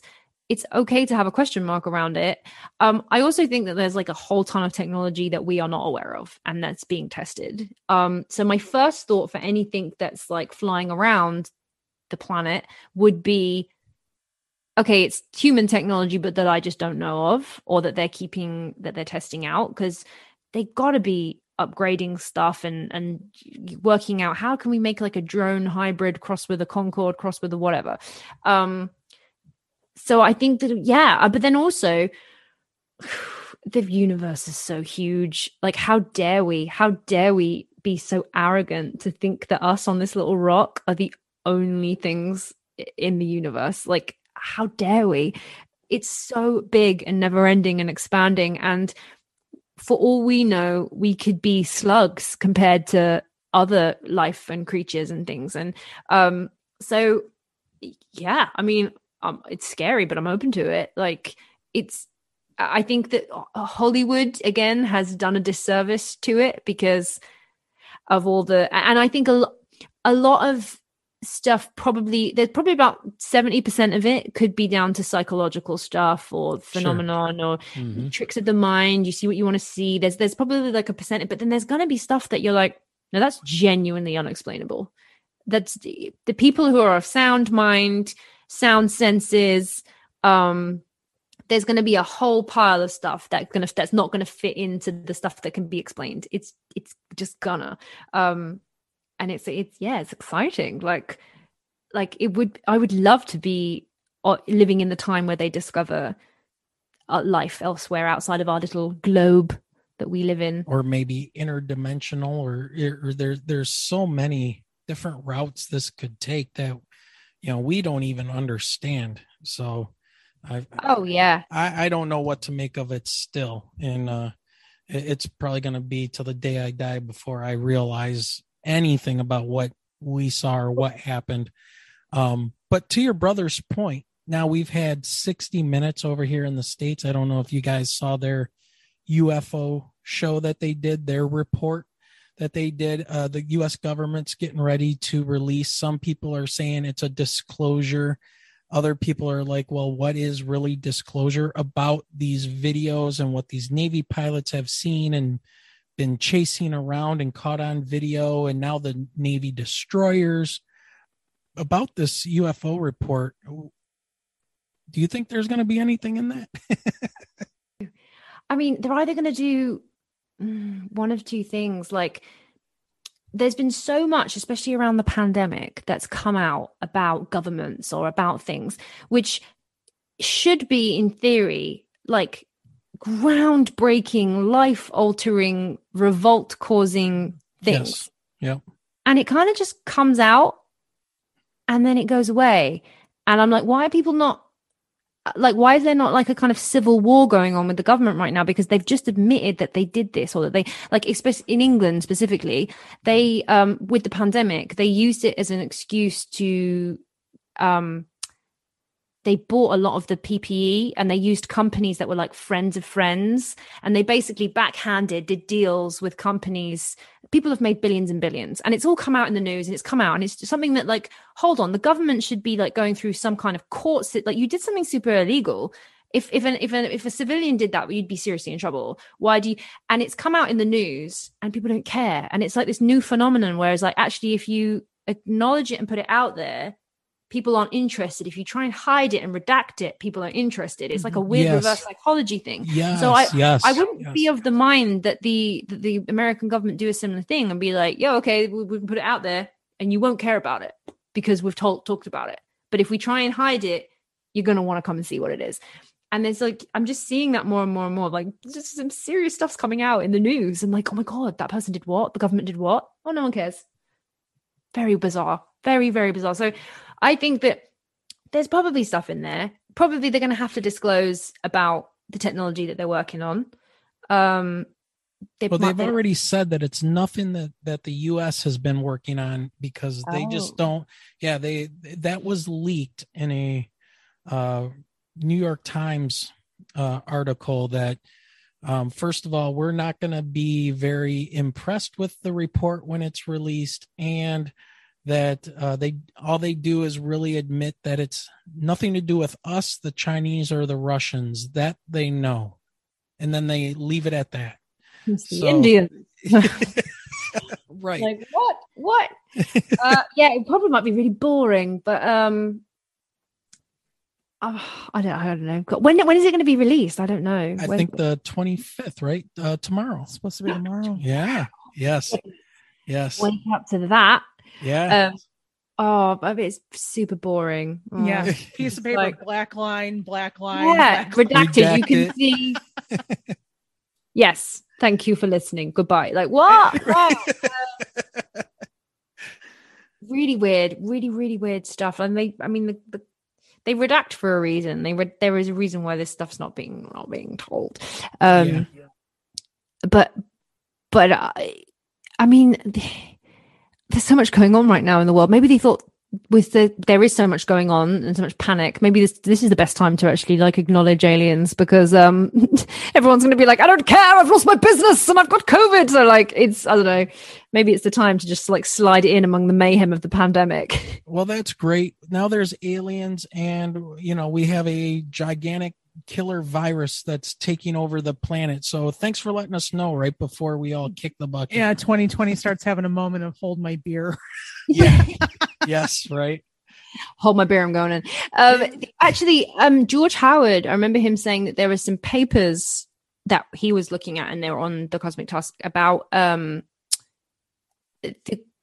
possible COVID and brand new viruses coming in from out there. And like, that's not a super wild idea. That like, we live in this universe, like our ecosystem is just because we're here, but we're also in the massive ecosystem of space, and there could be all kinds of viruses, bacteria, other life that's out there, and things are crossing through and shooting around, and basically we're in this huge game of like dodgeball with the universe, and we've got so much stuff coming at us, like, and yeah. So I mean, you got two theories. Either conspiracy theory number one, it was man-made in a lab in China, or that it arrived at our planet virally through the air, and it's come down, and actually like space is sending all this stuff to us, and we're having to deal with it. I mean, either or. I could believe either or of them, really. But right. but it's interesting that people are looking, and they're looking. There are bacteria specialists that are looking at exactly what's coming down from above. Yeah. All right. So are there any other topics about the paranormal or UFOs or anything like that you are interested in exploring? Is there anything else that tickles your fancy besides ancient Egypt and things like that? I'm interested. I follow like what paranormal what's it called when the Mandela effect. Oh, okay. The Mandela effect. Yes. So the idea of like memory changing collectively, and like how we all, because I love psychology and I love looking at paranormal stuff, one side from the side of the woo and from the spiritual side and dimension theory. But I also like looking at it from a psychological side and being like, why do we see faces in stuff that we want to see? Or like, why, when you're thinking about something, do you suddenly see it everywhere? You're thinking about babies, and then suddenly you're surrounded by babies, or you're thinking about a certain number, and then you see that certain number. And so like, I think there's a mishmash of like all of that going on. So Mandela effect fascinates me. I've seen some that I'm like, I remember that as a child. I remember the logo of that brand. I could draw it for you because I looked at it on my lunchbox that many times. And when I look at the brand today and they tell me that logo's never looked like that, or that they didn't have that certain color in the logo, I'm like, why do I and thousands of other people remember that like that? Yep. It's like what was it? The old cartoon show, the was it the Berenstain Bears or the Berenstein Bears? Mm. You know, Names of things. names, yeah. Like even one of the most famous ones is E.T. Phone Home. And actually in the movie, the first time he says that, he goes E.T. Home Phone. And he says it the other way around, but we always remember it the other way. As phone home. Yeah. And it's like, what? I think very, very weird. Yeah, so something to do with like you were talking about, seeing things, seeing faces in the clouds, or they call that effect the pareidolia effect. But we also have like this pattern recognition thing built into our brains. That's probably something to do with that as well. But yeah, we're always looking for the patterns, and you can hear what you see. So if you've got something that you're hearing something and you're being told that you can change what you hear depending on what you're reading. I've done that one. It's like really weird mind tricks. But then also I did look into dimension theory, and like they've scientifically got a certain number of dimensions, but then again that could expand just as much as timelines and everything else that we've got. But one thing that's interesting is there's two types of people that can get their head around dimension theory, and one is highly trained mathematicians, like highly trained, and the other is very young children. And those two people can contemplate and work out dimension theory. And then I remember when I heard that, I was like, that's weird. And then I remember a Bible verse, like in the Bible, and I think it's something that like Jesus was quoted, and he was like, if you want to see the world, you have to think like a child, or see the world through through a child's eyes. That's what Jesus said. And I remember that Bible verse being like, dude, maybe Jesus was right. Maybe he was talking about dimension theory. Like there are certain things that the adult brain complicates, and we could probably have a more of a understanding of the universe if we kind of thought either like a trained mathematician or like a very young child. Yeah. And so yeah, dimension theory is interesting, because then there's a whole lot of stuff on that, and then just looping it back, like the spirit, where the spiritual meets the ancient mystery. The temples and the beautiful places in Egypt, they were all designed, and every single hieroglyph, like on the wall, all of the ornate stuff in the temples, it's all about the three things, which is advanced maths, sound vibration, and DMT, natural drugs, in order to access the universe and other levels of things. Like you have to have all three. So like maths, geometry, and sound vibrations, and also DMT or Blue Lotus or ayahuasca or something to access. And anybody who does those hallucinogenic drugs, you do access like another spiritual realm. Like everybody comes back and goes, there's something there, man. Yeah. And they're like shared, like they see the same type of animals and entities. I mean, from what I've read so far, and actually, I don't know if it's Yale or Harvard, have people actually studying this with people to see why everybody's having these shared, when they do these. Yeah. What are they tapping into, that they're all drawing the same and relating the same exact, so something is definitely happening there.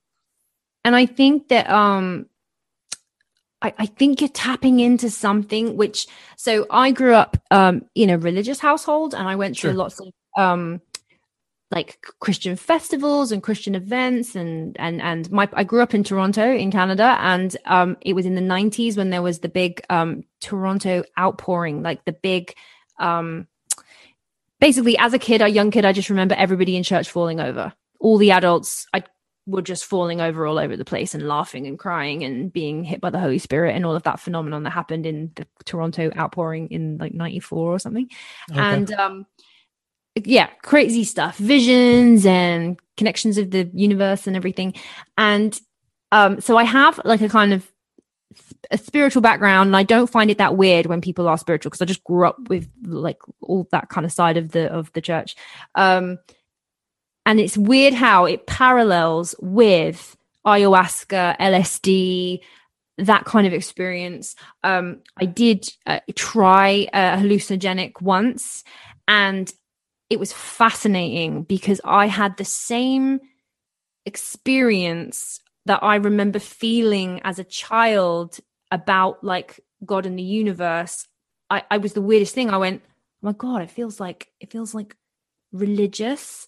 It feels like I feel like the universe. It's weird, and so I think there's a parallel between. I think that humans can tap into whatever it is in different ways, and sometimes it's through drugs, hallucinogenics, or DMTs.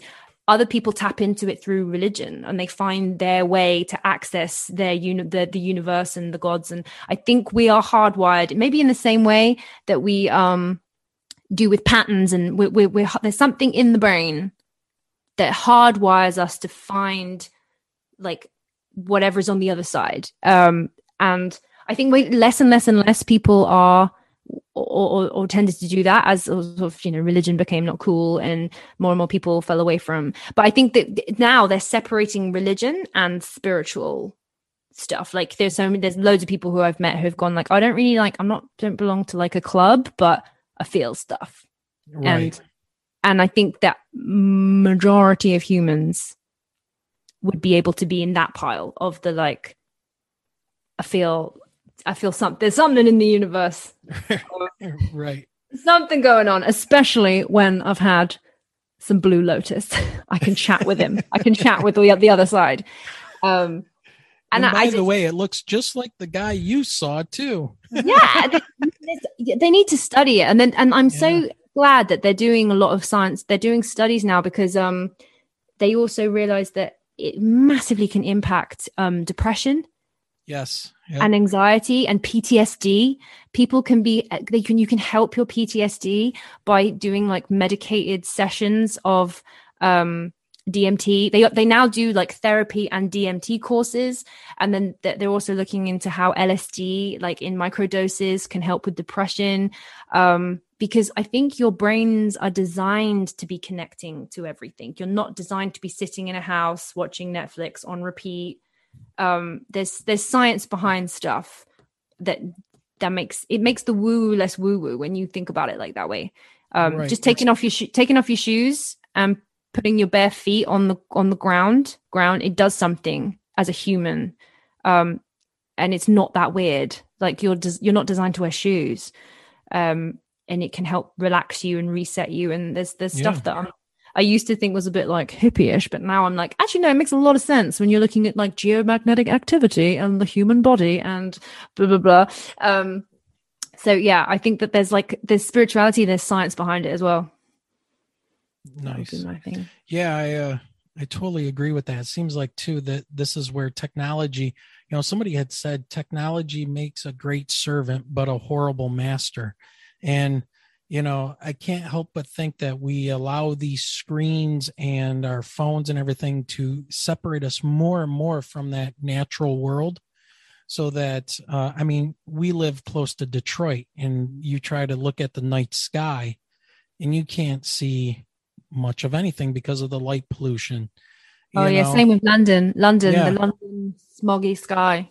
So how would you ever know anything was going on up in the sky when you can't even see it? And there just seems to be this separation that is taking place by removing man more and more from nature. It just and then we end up with anxiety and we end up with depression because we're not living a balanced life at all. And it's really I'm glad people are looking at that and just take your shoes off, go stand in the grass for a little bit and see what it's like. It works. It feels amazing. Or there's a reason why when people go and see the ocean that it has an effect on them, and they go, because you're supposed to see. They did a study to say that if people who are in cities and you can't see, you're supposed to see into the horizon as a human, and when that's blocked for a certain amount of time, when you can't see far into the horizon, there's a reason why everybody loves a view. And that's right. Because it's activating something in your head, something deep in your like Homo sapien brain that's being like, oh, great. So yeah, everyone go like find that ocean, find that horizon, stick your feet on the ground, find DMT, a safe DMT therapist, and connect back into the universe. The one area that I am in the paranormal that I'm interested but personally terrified, like the ghosts and that kind of paranormal. However, I'm not ready to access. I'm just too scared. I've got a serious overreactive imagination. I'm a creative and I write and I storytell, and it's just too much. It's just too much, the ghost stuff. I deliberately don't watch horror movies because I'm very careful of what I put into my psyche, because it will just come out in the nighttime, and I can't be having that. So I don't watch horrors, but I'm also quite interested in that. I do watch a couple of the TikTok, like sort of paranormally TikTok stuff, but I don't want to investigate it right now. Thank you very much, all the ghosts listening. Well, that was my next question I was going to ask you, since we're going to start wrapping it up here. Have you had any paranormal experiences yourself? So, well, I had one that terrified the life out of me, and then I've since realized that it was sleep paralysis. I had an experience of waking up in the night once, and I felt like something was sitting on, like I couldn't move and something was sitting on me, and I thought that I had a demon inside me, like that. I was like, that's it, I've been possessed, because the way I can describe it was like I breathed in and I had like a deep raspy throttle came out. It was more like and I was like, that's it, I've got a demon in me. Call the priest, like, oh my gosh. And I really didn't. I think at the time I went to like my vicar, my reverend, and was like, I think that I am a demon possessed me. And then I realized later when I looked into more psychology, I was like, no, I was going through an incredibly stressful time in my life, and it was most definitely like stress-induced sleep paralysis. Only happened once. Horrible. The only other thing that again, going back to that like religious phenomena, like growing up in that kind of very like liberal spiritual church environment where I saw weird stuff going on, and that was very normal for me growing up. But now I look back, I'm like, that's weird. Like seeing my parents falling over, getting the Holy Spirit and falling over. And I've since talked to my dad, who is a very skeptical person, and I'm like, what happened to you then? And he's like, I don't know, I can't explain it. And I remember having some quite intense religious experiences where I would fall over, and I don't know, I can't work out whether it was like, do you somehow subconsciously copy, or I don't know. But there's some very intense, I've seen grown men, 6'4" men be and just fall, and like there's some very weird stuff that's going on. That's probably the most extent of my like paranormally stuff would be my teenage years. In the religion, but like there is some weird stuff that's going on there. What about experiences with any UFOs, anything like that? Have you seen anything? Or no? And this is another thing that's really weird. You guys get all the UFOs, like it's like heavily in America and not over on this side. I don't know why that is. Maybe because I guess you guys take up a lot of sky, so you have more. That's you have more chance to see one over there because there's like a lot of you, and you take up a lot of the sky of the world. But yeah, like there's not a lot over here. Again, in England, the sky's pretty rubbish. Like you can't see a lot. You have to go right to the very edge of Cornwall, or like down to Devon, like the very kind of foot of England.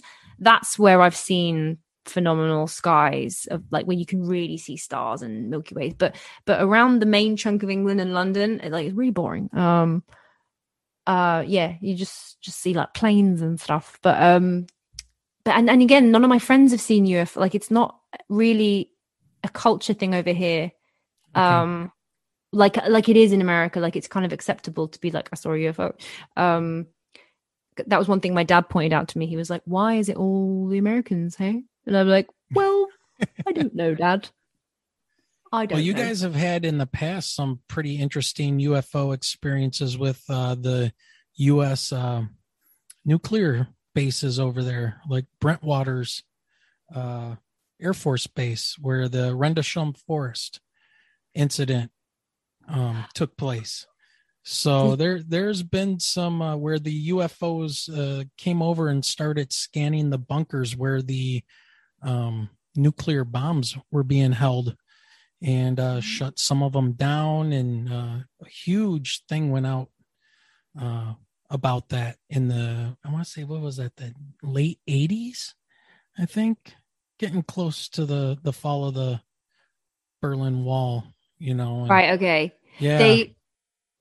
There are some top secret, you can't go near the like army sites. I think as a family we got a bit lost once, and we were ending up going a little bit near one of them, and we immediately had all these like army people being like, turn around and go. Right. And we're like, don't shoot us, sorry. So yeah, it's immensely hard to get anywhere near somewhere that like a bunker or British army barracks. Almost anything could go on there because you just can't go near it. But we don't have the same culture of UFOs over here. Or maybe people see them, but because we don't have that culture, people don't say it, or they don't. Right. Whereas I think half of Americans are of a mind to believe it, whereas in England they'll be like, poppycock, what are you talking about? You've had too much wine and gin, and like they just wouldn't believe you. I'd love to see one. I just need to have a bit better view of the sky. It's real crap over here. But yeah, no, I've not personally had. I'm trying to think of any other paranormal things that have happened. Well, how about this one? Your top 3 creepiest places you ever went into, like a tomb or something like that, over in Egypt or wherever you might have been. Top creepy place was the Osiris Shaft on the Giza Plateau. Oh my God. That is ridiculous. It's horrendously horrible down there. Like worse than the tombs. I get it, because it was like, that's where the dead people were buried.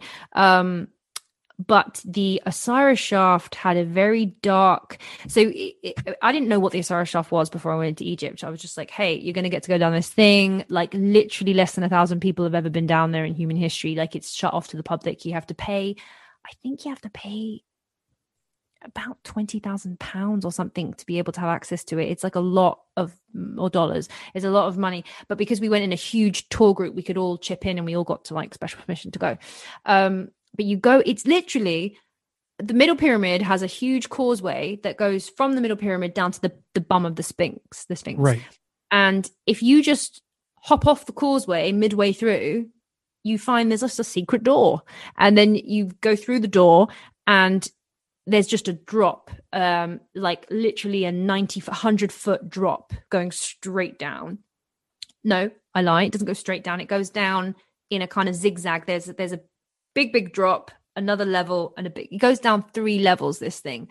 And they've got this rickety old metal ladder. There's like no health and safety at all in the Egypt. Right. It's like, cool, if you die, you die. Like we were saying, if somebody did miss their foot and they dropped down this thing like 40 foot, one out, how would you get anybody? You wouldn't, there's no infrastructure to get anybody out. You just, that's it. Leave me there. Nice to know you.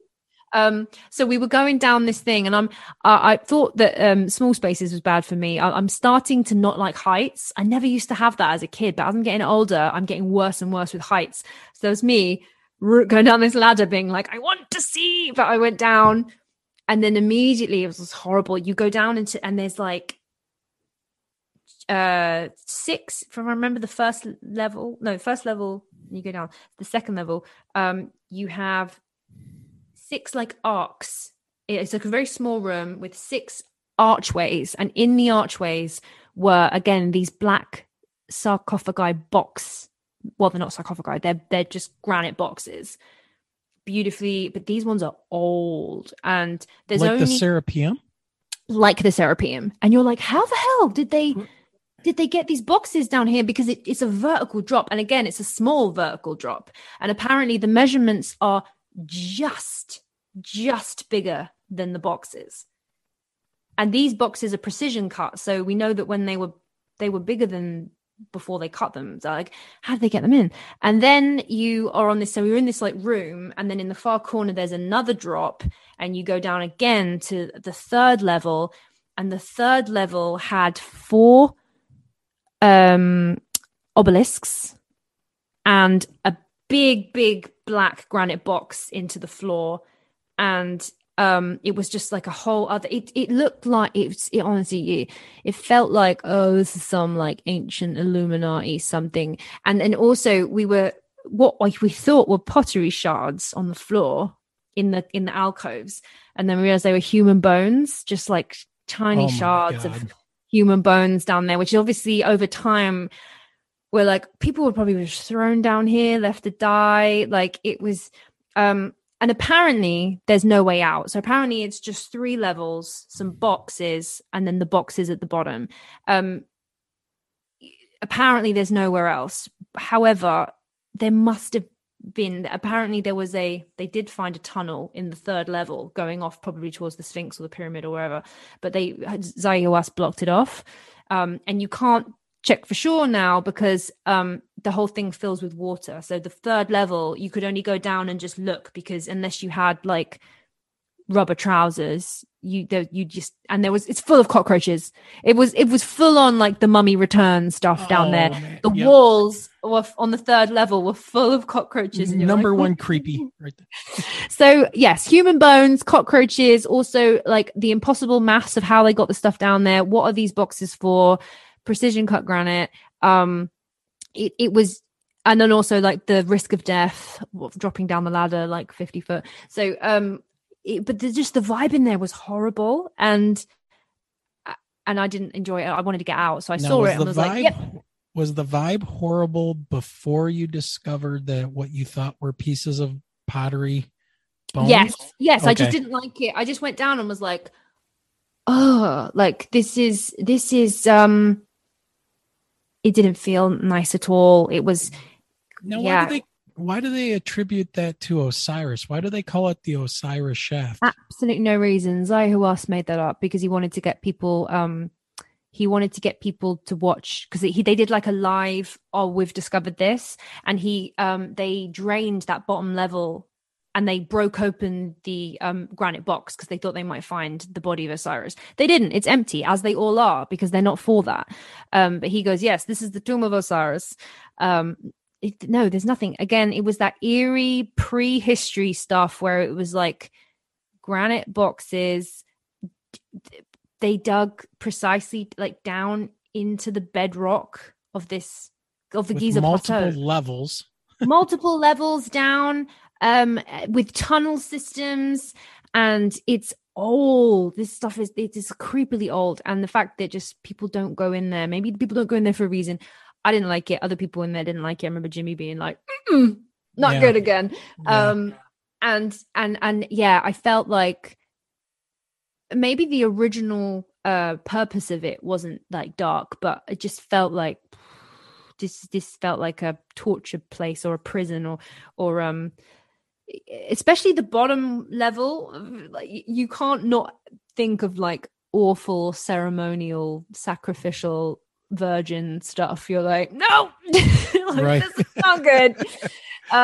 This is some ancient sacrificing virgins occult stuff. But yeah, which is really weird. So I didn't like going down there. And it was similar. Well, but then the difference of being in that place and then also going to the Abu Sir with the crystal platform and the kind of altar that we got on, and the chant that we were told to say on there, translated into English, the ancient, like apparently they've been saying this for like 10,000 years. It's like the light surrounds me, the light goes through me, I am the light. It's all it kind of all, that's kind of what they would go and do, and they'd energize themselves with this crystal. This place underground had none of that. It was like the opposite. Yeah, it was like, and it felt heavy, like it physically pressured. We were underground quite far. It was hard to breathe. I felt like I felt like I had weight on me. It was hot, dark, incredibly. There's no natural light in this place. This place is not a place where humans are supposed to be crawling around and going down, or unless you're some sort of underground species that doesn't see the light. What is their explanation for this place? Was it a burial chamber of some kind, or Again, they say it's a tomb, but again, no dead body. They've removed the obelisks, interestingly. So we didn't see the obelisks that were down there because, and I don't know where they've gone, but they've removed the 4 obelisks, and you can just see the box, but it's underwater. And yeah, they just say it's a tomb. But again, how are you going to drag a body down a vertical shaft by 3 layers down a vertical? You'd have to just dangle it and smack it around. And this was not like it. This is not the tomb of Osiris. Is this how you treat a dead god? Throw him down the pit, you know. I think that the Osiris shaft was a if you imagine the whole of the Giza plateau, on top you've obviously got the pyramid and the Sphinx and everything, but all under it you have a tunnel system, an ancient tunnel system that I think predates even the Pilgrim pyramids and everything. There must have been some society that tunneled underground and lived under there. I mean, it would make sense if the world was going through a cataclysm, you probably would go underground. But I think that this stuff's older, and I think that if the pyramids were functional power stations or something, to some sort of machine to collect something or do something functional, and it's all powered by water and crystal, you need to get water to the stations, and you need to get water from up where the Sphinx was. So I think that in the Giza plateau, and if there's one of these things, there's probably going to be 10, 20, 30, Sure. It could be 100 of these things all under the plateau. They just only found the one. Considering it's literally just, you just step left and like, oh look, there's a trapdoor. I think that, and the fact that water still today runs under here, and water used to be in the subterranean chamber of the pyramid. I think that this was like the piping of the machine, and you would have it. And then there was a reason for the granite boxes. There was some sort of combusting energy. So the crystal was going to go against the pumping, and it was going to shoot at things. I don't know the physics of it, but it felt like we were climbing into the sort of sewage drain part of, or some part of the machine that is of the Giza plateau. But then I think afterwards humans did some horrible stuff in there. Yeah. Like kill people and throw people down there. You know, you were talking a little bit about sonic, you know, like a vibration, you know, running water. If you had those caves filled with water running, and then you had crystals, you would get some type of vibration. So maybe there was some type of vibratory energy or something like that they were tapping into, a sonic energy or something like that. It's very interesting. I think so. I think that the function, I mean, why else would you make a massive box, which granite is, some of them I think is 50% quartz crystal. Yep. And the specific granite that they used around the Giza plateau, they didn't just find it locally, they dragged it 500 miles from Aswan. That was a feat in itself. There's a reason why they wanted that, but they cored that specific granite with that specific amount of quartz crystal in it because they needed the crystal. And the crystals were all in front of the pyramid. They even lined the pyramids. And this is something which is like, people need to know this, and it's quite scary that again, government's doing stuff in plain sight, and it's okay, because if it's in plain sight, then nobody questions it. But the Egyptian government, the modern one, are ripping the original quartz crystal out of the pyramids and burying it in the desert. There's 50 tons of calcite quartz crystal from the Step pyramid.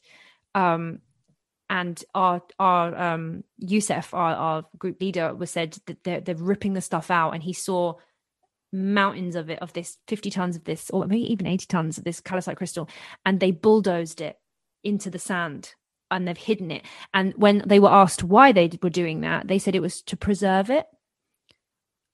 It's been in a pyramid for thousands of years. You don't need to preserve calcite crystal, mate. Like, it's right. Calcite. It's survived longer than your machines ever will. Just, you know, and there was like shards of it. You can see little shards, little pieces of this crystal that they've ripped out, and so I took 2 of them because I was like, if the government are hiding the fact that crystal was ever in these pyramids, I want to like vouch for the fact that this stone was there, and that it was there.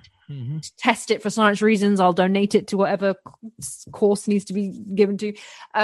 But like the reason why they're ripping out the calcite crystal is because people are realizing how important crystal and water were to these structures, and if they it's going to get to the point where they're going to prove a theory, and they're going to rewrite that these things weren't religious tombs, that they were working things, and it's all to do with the crystal and the granite, and like granite and water is the answer. And right. yeah, there was this adorable little old man called Stephen, and he was on the tour, and he'd literally like spent his life savings to come out, and it was like his dream, and he'd loved Egypt for years. And we had breakfast and we got talking, we were in the same hotel, and he was like, I have a theory. And he'd not done any research online. He was like old school with like books and stuff, and he was like, I think that the pyramids are all about water. And I was like, interesting that you said that, Stephen, because that's what everyone online's saying.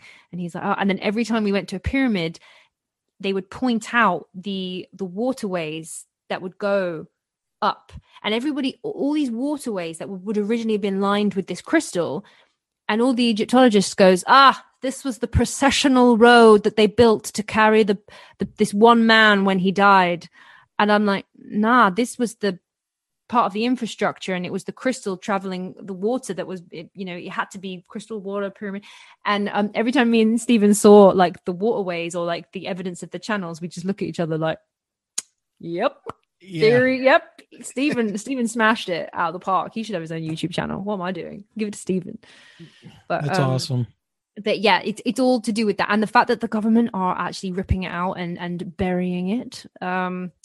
Yeah, I think it shows that they're messing with it. They're messing with the original stuff because they do not want to change what the story is, because it would entirely implode their culture and their religious structure in the country right now. Like they cannot have these things being anything other than what the Victorians said was the timeline, because the Victorian timeline fit within the Christian, Islamic, Judaism, Christian, it's fit within that thing. But actually now science is saying that this stuff doesn't fit within that, and it's going to dismantle a lot of everybody's stuff. So I can see why there's like this huge, because that's what everybody says when I talk about this stuff. They go, well, if it was just real, why don't they just like, change the history books? And why? I was like, because I don't think you understand. This is people's life's work. They'd have to change the entire textbook of everything. Everybody's degree would be invalid. Everyone's master's would be invalid. Textbooks would have to be changed. It's phenomenal. And I was like, also all the religions in the world would have to change, because you're literally talking about you'd have to rewrite everything, and I don't think that nobody's ready to completely rewrite that yet. So until then, I'll just keep hiding my bits of stolen antiquities from Egypt. All right. Okay, so if somebody on our show is listening to you for the very first time and they had enough time to watch one of your videos on YouTube, which one would you recommend to them?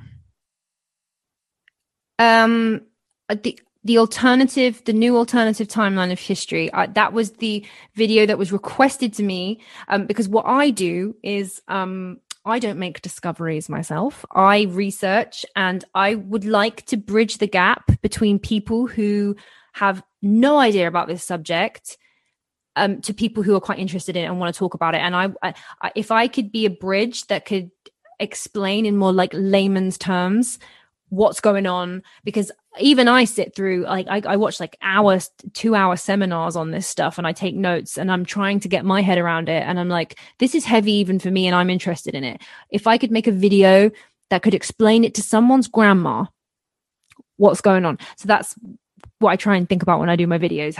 Am I explaining it concisely, clearly, and for everybody who doesn't know?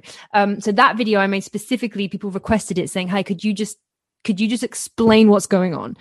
What's the new timeline? What is it that you believe? So that would be my first. If you're going to watch one thing, watch that, because it explains everything from the the Younger Dryas, Comet Impact, to Atlantis, to just everything that science at the minute is pointing towards. Awesome. Do you happen to have, I have to ask everybody this, any type of connection to Michigan over here on this side of the pond? Well, I grew up in Cambridge, Ontario, which I know is the other side of Detroit. Yep. My parents went over to Canada for a few years when I was really little. They were missionaries in Canada. Weirdly, I was like, in Canada, okay. So that's why we were in the Toronto like outpouring thing. But yeah, so that side of the world, I guess. I lived fairly close to you, closer than I do now. But I've never been. I think I've gone to America loads, but I tend to go to the corners. I tend to go to like New York down to Florida or LA. Okay. I want to go through the whole middle. You got a lot of ground to cover. It's a pretty big place. I do. But it's on the list. It's on the bucket list. Awesome. Okay. Anything big in the works or topics coming up that you want to let us in on? Break it here first. So because but don't get in trouble. We don't want you to get in trouble. I mean, I've already disclosed secret information from the American government military. I've already told you that I've stolen stuff from Egyptian antiquity. Like I've borrowed it. I've borrowed it. Yeah. It was for human posterity. What's going on? I may be teaming up with some other YouTubers to go back and take and do a tour, and I'm trying to work out the logistics of going back, because I went out quite blind. I was just stumbling around following Ben, asking him constantly, what's going on? Now I know what I'm talking about a bit more. I'd love to go back and really get to the Sphinx and get in and out and all around, because that was the one thing that we did a flyby visit of, and we didn't get to go down into the enclosure and stuff. So I'd go back armed with all the questions that people have asked me in the comment section about certain things.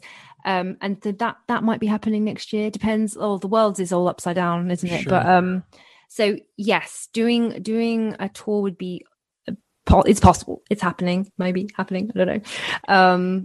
Any trips to South America planned? I would be in Peru in a heartbeat, but at the minute, the UK is blocked from going to Peru. I can't. It's on a red list. I can't go. Brian Forrester was like, "Come out. I'd love to meet with you and work with you." And Ben's going, and Jimmy's going, and like loads of the guys from the Egypt tour are going, and they're like texting me, going, "Are you going to be there?" And I'm like, "No, I'm not."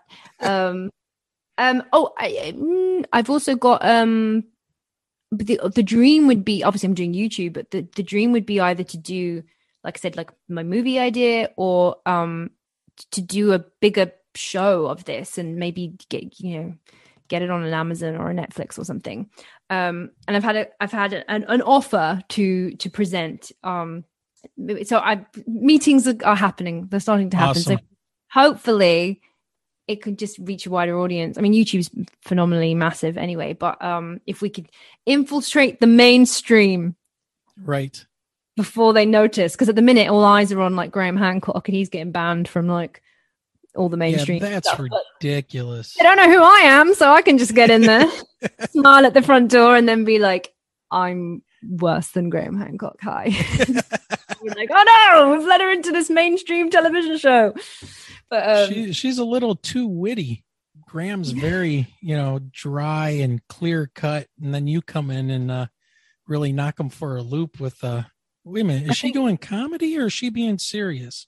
Some people have a problem with that. Like I'm doing my videos and they're like, my comments, they're like, you can't be, you got to take this really seriously. I was like, I am. it's my personality to be a bit silly. But they're like, you can't be goofy and intelligent. I was like, yes, you can. Or someone even said, they were like, you just like makeup. You can't like ancient history and makeup. I was like, I love makeup and I love history. Like you can be multifaceted human beings. Sounds like trolls. The trolls out there.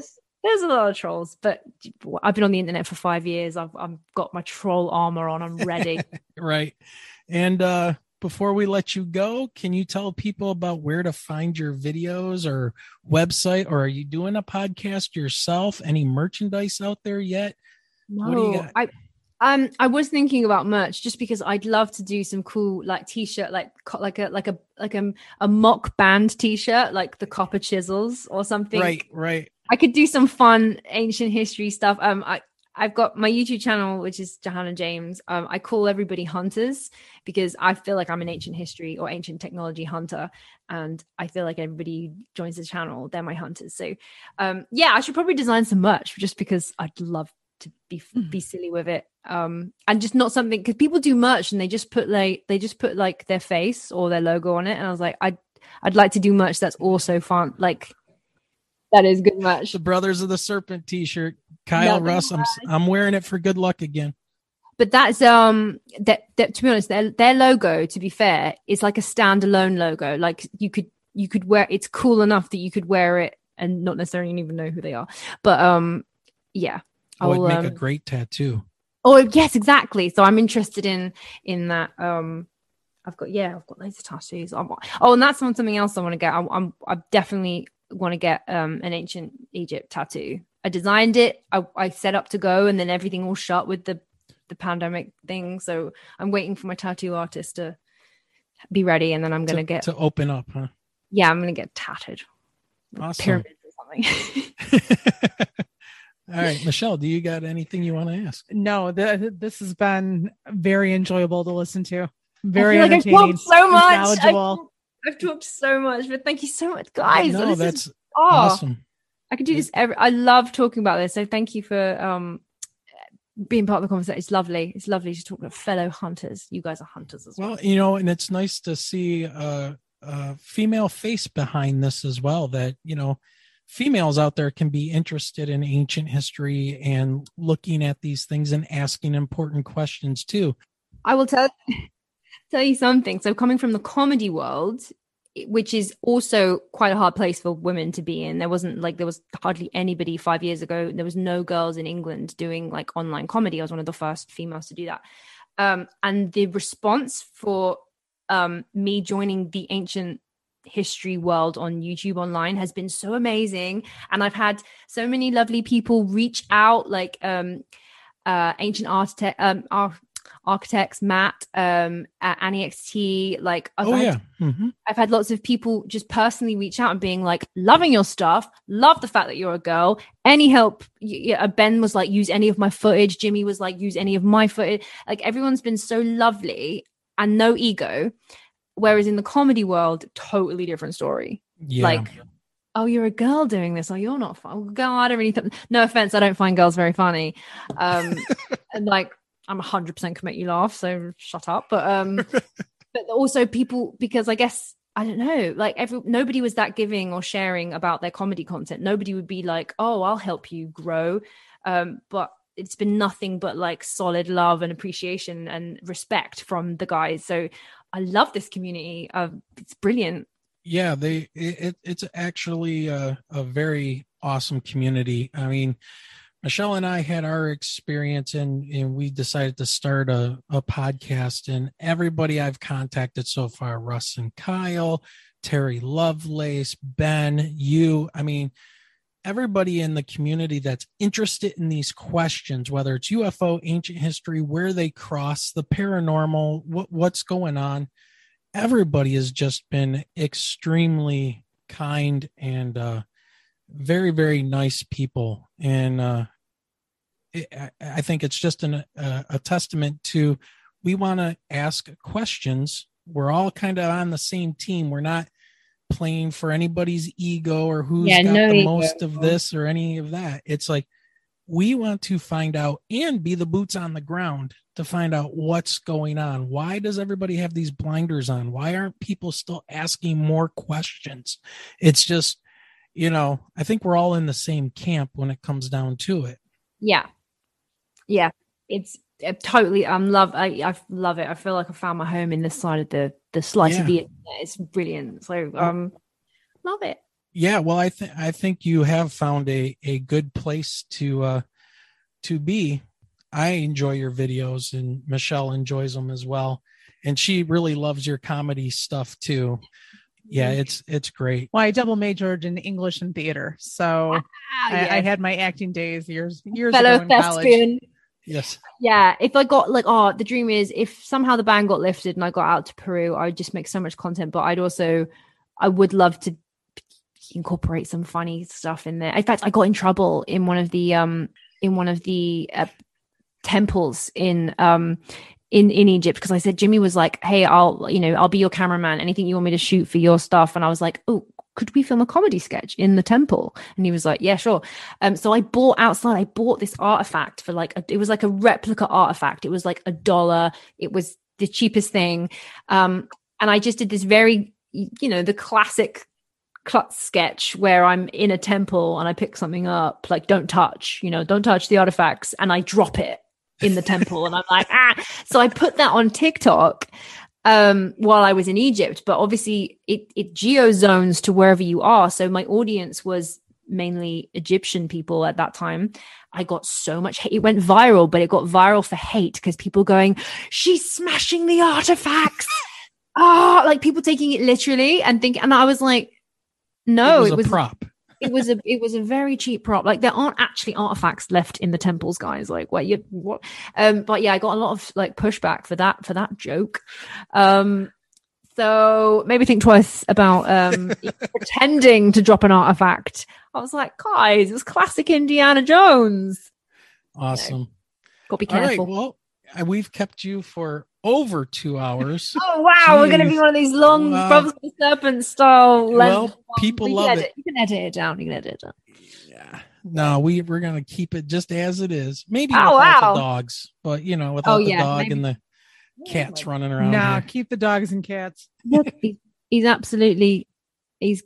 on the sofa now. Yeah, he's out of it. All right. Thank you so much, guys. Yeah. You guys are awesome. Yeah. Well, thank you very much. And ladies and gentlemen, please make sure you check out Johanna James on YouTube. Watch her videos. They're amazing. Thank you very much, Johanna. That was such a great interview. Absolutely. Oh, man, she is awesome. Learned so much, had so much fun. Her prank of the gift shop item sounds like something that I would do. Yeah, you don't do those kind of things in a foreign country and make fun of their antiquities. But yeah, I mean, I know she is that person. She wants to be that person that would bridge the gap between researchers and normal people to come into learning about ancient technology and what the evidence is and what's really going on. Because most people are just blind to a lot of this information. And I think as an educator, she would make a perfect teacher with the way she takes these big concepts. She makes them fun. She makes videos and she can distill it down to easily understandable chunks. I would love for her to fly over when I'm covering Egyptian mythology and just hang out with me for a couple days. Oh, that would be to talk awesome. to the kids. Yes. So seriously, we have a special guest today, all the way from the UK. It's across the pond. It's show and tell time, and I've brought a person from the UK. You guys, can you beat that? Yeah. Nope. Not at all. Awesome. Well, that's going to wrap up the podcast for this week. We hope you guys enjoyed it. We love having these guests on, and we've got some more things coming up in the future. So make sure you stick around and listen to that. Yeah, bringing some of the stories back to our stomping grounds. Yes. So here's a little hint. 1966, Ann Arbor area. All right, everybody, we're out of here. Have a good one. Have a great night, everyone. Yep, thanks for listening. Remember, keep your eyes to the sky.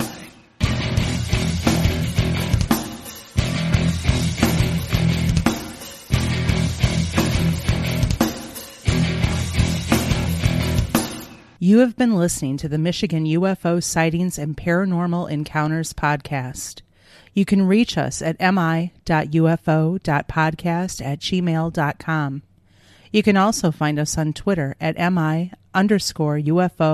and join our Facebook group by searching for Michigan UFO Sightings and Paranormal Encounters. So until next time.